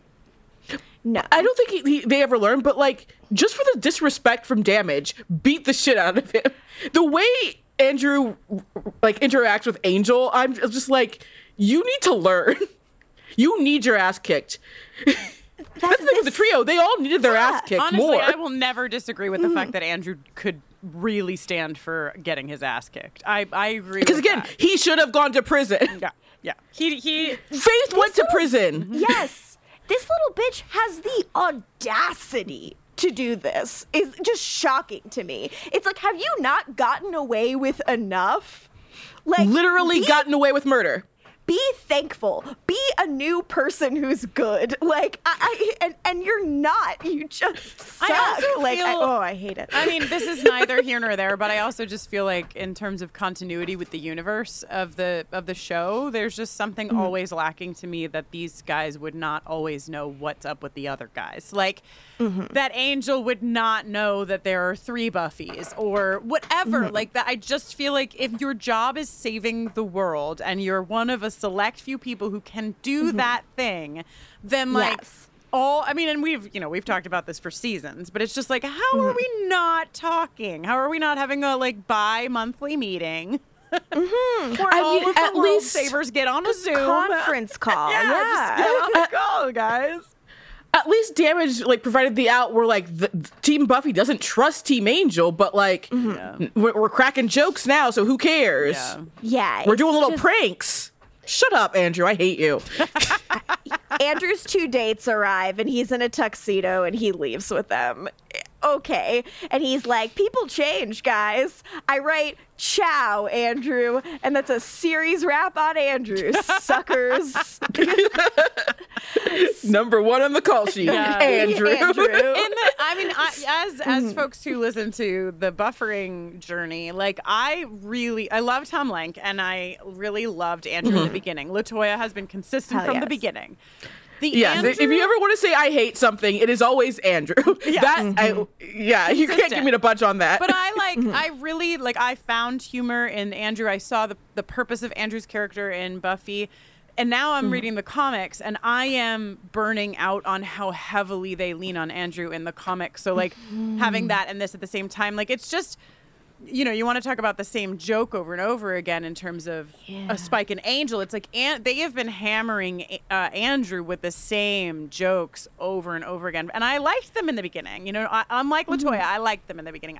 I'm also getting a little tired. There's a Buffy comic where they basically do Storyteller all over again. And I'm like, what are we doing? Why? What? Yeah.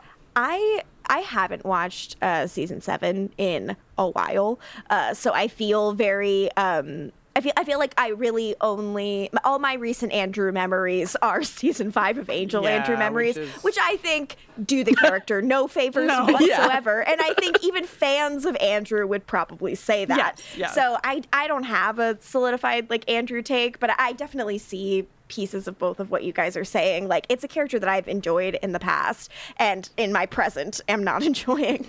But yeah, I do love Tom Lenk though, and it's just a bummer. Like you can let him be funny and charming and stuff. It doesn't have to be like this.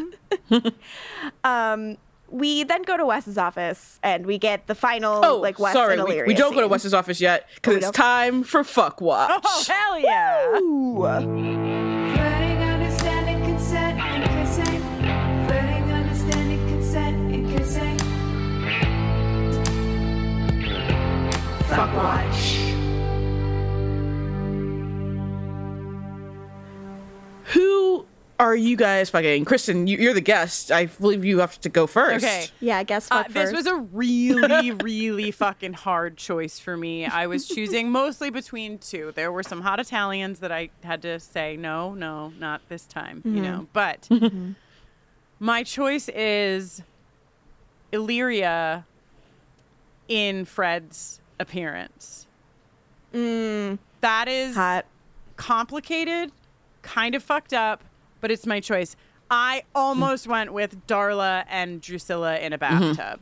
And honestly, the Immortal was on the table for me. Like, I just want to know. Especially once you learned it was Damon Salvatore. Yeah, now that I know But this. I'm going with Illyria.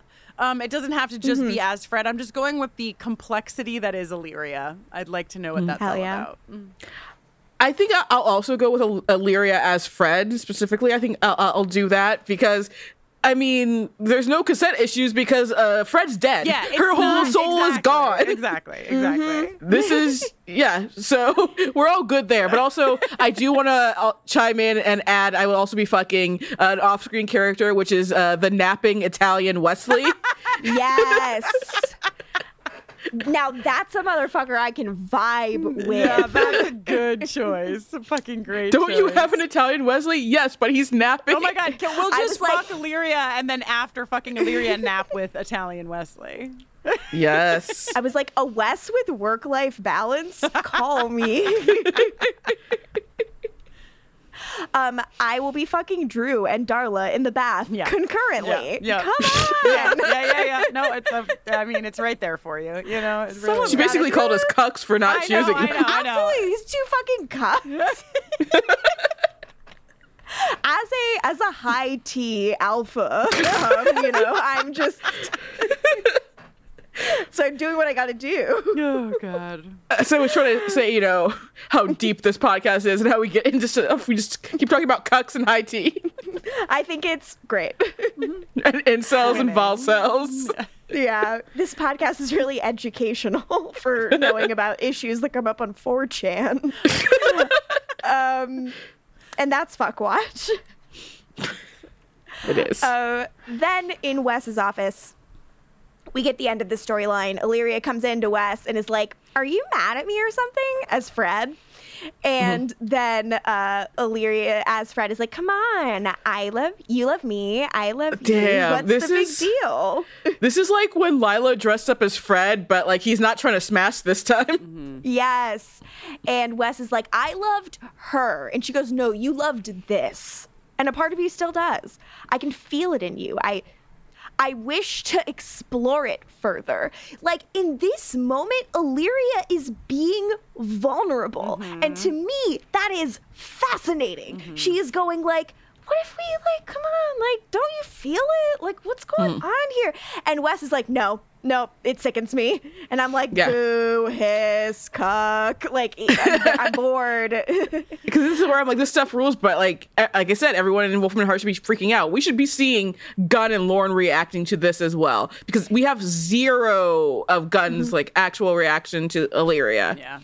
which is wild. Yeah.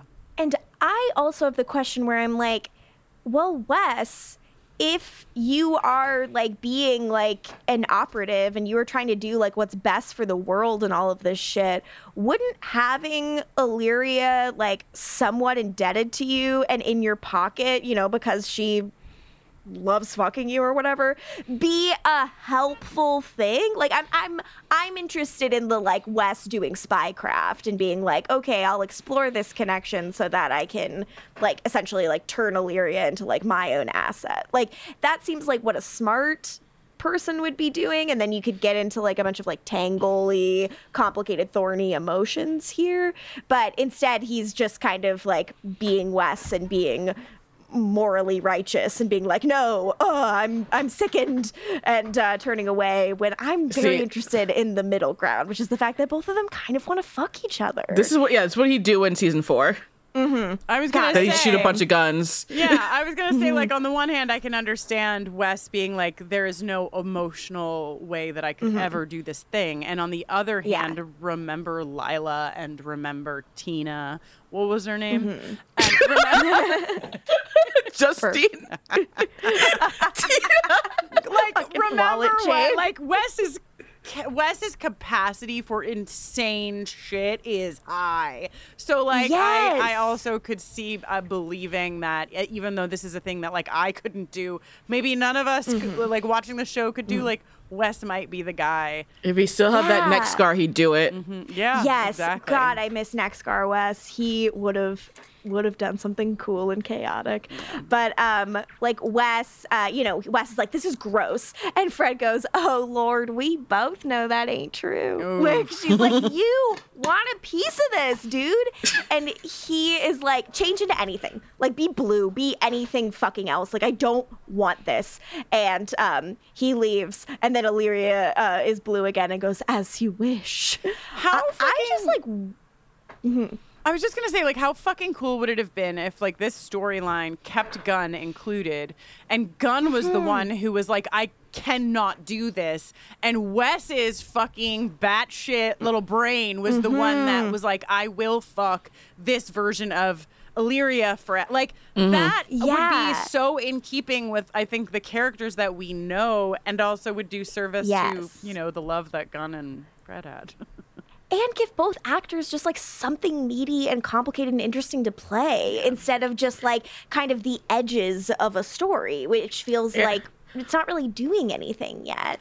And also we're supposed to be playing that like Wes is kind of going mad. So I do think it like you can buy this. But sorry. All Jay does in this episode is be a little snippy at Angel, tell us exposition, and then say, hey, the head's here. Yeah. That's it. Yeah, it's a real bummer. It's a real bummer.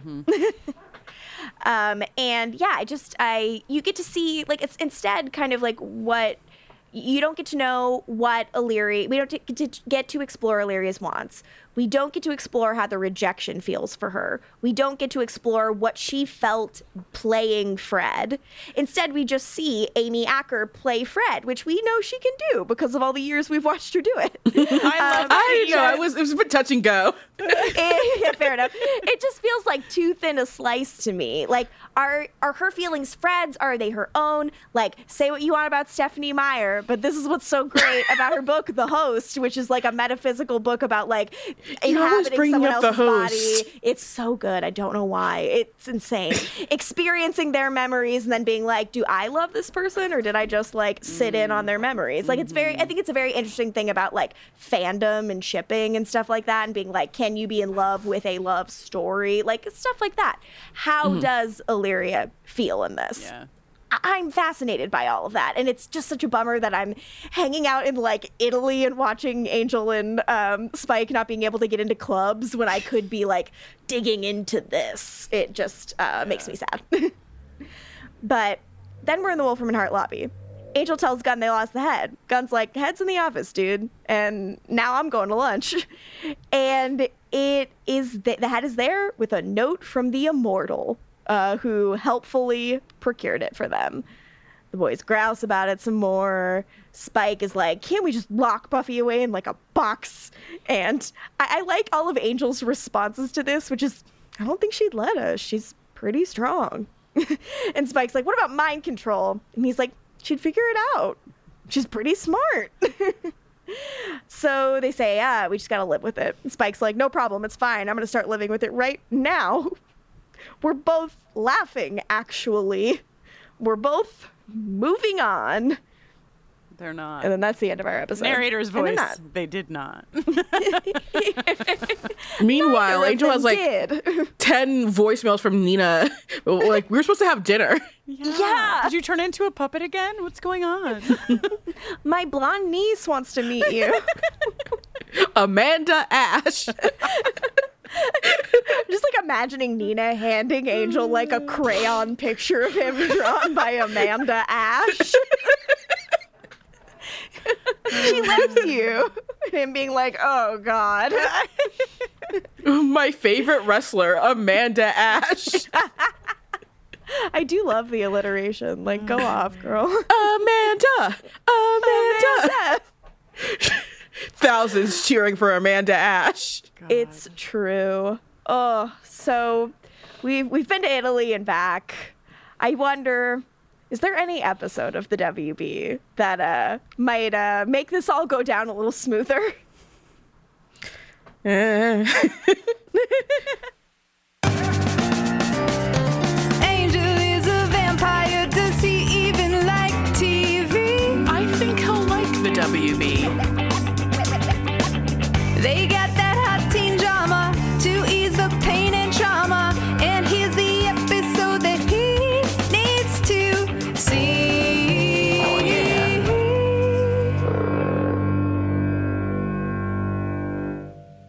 All right. So basically, just any previous Greenwalt directed episode, even she, because even she has dancing from Wesley and Angel. Yeah. And by So, that's the selling point. That's not on the negative side. That's not part of the problem at all. your mileage may vary. But yeah, put on some Dear Boy, you'll get some Darla. Put on some Plurt's Glurb, you'll get some Fred. Plus, Hell you get to yeah. say Plurt's Glurb. Everyone's Yeah, favorite. put on any of these episodes and you'll get Cordelia Chase. Yes, baby. Yeah. And that's the most important part. Hell yeah. I don't know, Well, just that's remember how things were back in the day.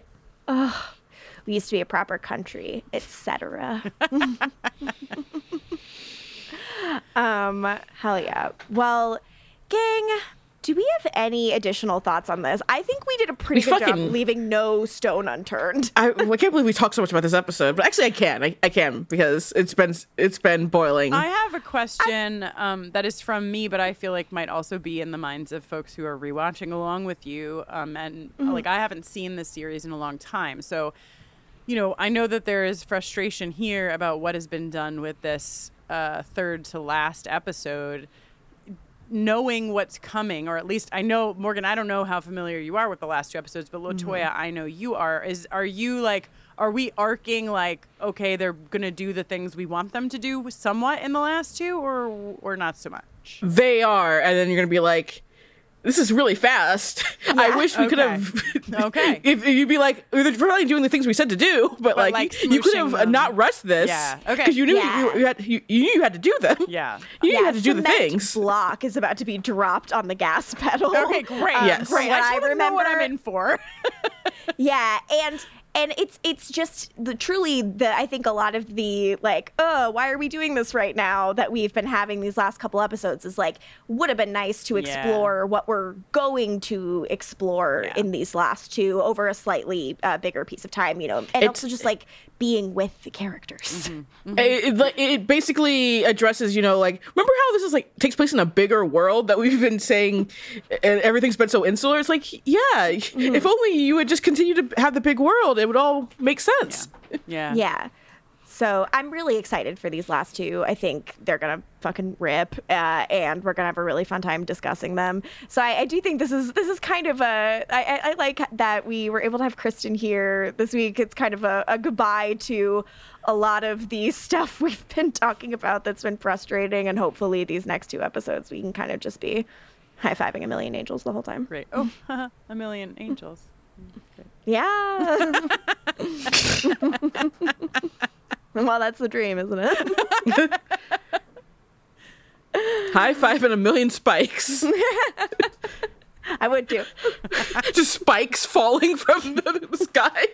Oh no. I feel like I'm dodging, like I'm in a video game.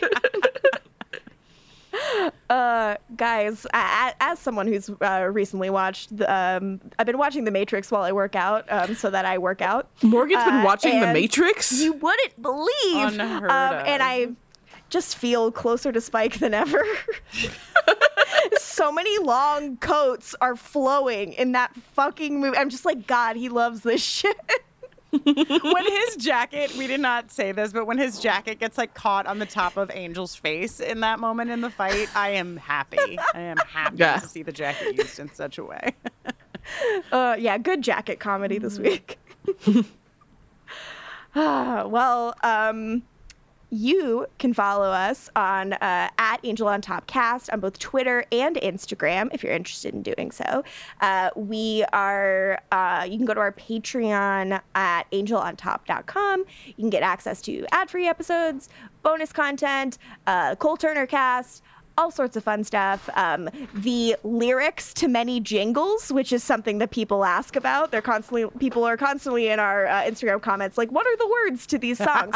The words are here, and there are MP3 files for, your listening pleasure. Okay. If you just, need to be able to hear Bye for Boreanaz wherever you are, in which case I can relate. The song absolutely fucking slaps. Also, if you want to follow me on social media, you can do so at Lorgan Mudich on whatever platforms still exist at the time of this airing. Mm-hmm. Good gravy. The internet is bad these days. It really is. LaToya, where can the people find you, and should they? If you don't know by now, figure it out. I'm on Bluesky too now. So. Oh, go to Bluesky. Someone give me a Bluesky code. I want to see if it's better over there. I have 3. I can give you one. Yeah.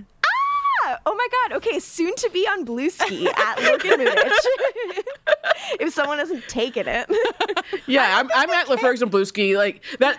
What's the one is it Threads where it had to be attached to the Instagram, so I couldn't be LaFergs because I have to. Yeah. God, this- Oh, boo hiss. we have to fight whoever has LaFergs on Instagram. We gotta get him out. I think it's a white person. Oh, we gotta yeah, get him out out. of there. Yeah, this is a Jilbo Baggins situation. We gotta get this person fought. Kristen, what about you? Anything to plug? Well, you can listen to me talk about aliens and the government being a piece of shit, covering the X-Files, produced by LaToya Ferguson as well. So you get two of us from In This Pod and Jenny Owen Youngs. We're doing the EX Files right now. And you can follow me again where I don't know where, but Kristen Noeline, which is KristinnOeline. I found it very generationally interesting that you still called it Twitter, Morgan, because Jenny has been calling it X. And Don't give in to that, Jenny. I was like, oh, are we? Because I'm not using it really at all. Like occasionally I'll throw something up for buffering if like I just want to make sure people see it, but I'm not using it. And and so I didn't know. I was like, is that just what's happening? People are just calling it X, but you didn't. So I just don't know what's happening. It's a very confusing time. That's fair. People I have are been calling it X, ironically, to piss off Michael Chase. I have seen people call it X Twitter, which I like that if you're gonna acknowledge X at all, but otherwise no. Yeah. So I'm I'll on catch Instagram. myself and correct myself. Right now I'm on Threads as well because it's like easy enough. It's right there. I'm on Bluesky, but I don't really use it because I'm confused about the whole situation. And also, Morgan, I just emailed you the code, by the way. Thank you. This episode will be going up pretty soon, so if you live in Boston or New York, Jenny and I will be doing a 30th anniversary celebration of the X-Files on September 9th and 10th in those cities. So you can look that all up on bufferingcast.com. And Hell yes. Go Sox, Yankees suck. And I know people have been asking, sorry, I will not be there. So do not get your hopes up for me, but don't like cancel the plans to go just because I'm not going to be there. You should probably still go. Just because you're not going to be there like physically, it doesn't mean that you might not be there virtually in some manner. You know what I mean? Like Me talking about if I ever see Chris Carter, it's on site. Yeah, it's just like every time we're live, it's like you on video being like, fuck Andrew. And now it's like, fuck Chris Carter. Yeah, sorry. LaToya will not be there because she's in the parking lot of the shows ready to fight Chris Carter. That's where you can find her. He's trying to show up to this live X-Files taping. Not on my watch. Thank you for having me in your pod and getting to talk about the girl in question. Yes, thank you for being here as the girl in question. Anytime. This has been so fun. I love you guys so much. And thanks for everyone for listening to our nonsense. And you are now leaving Wolfram and Hart. And sorry, we do not validate. But Italian.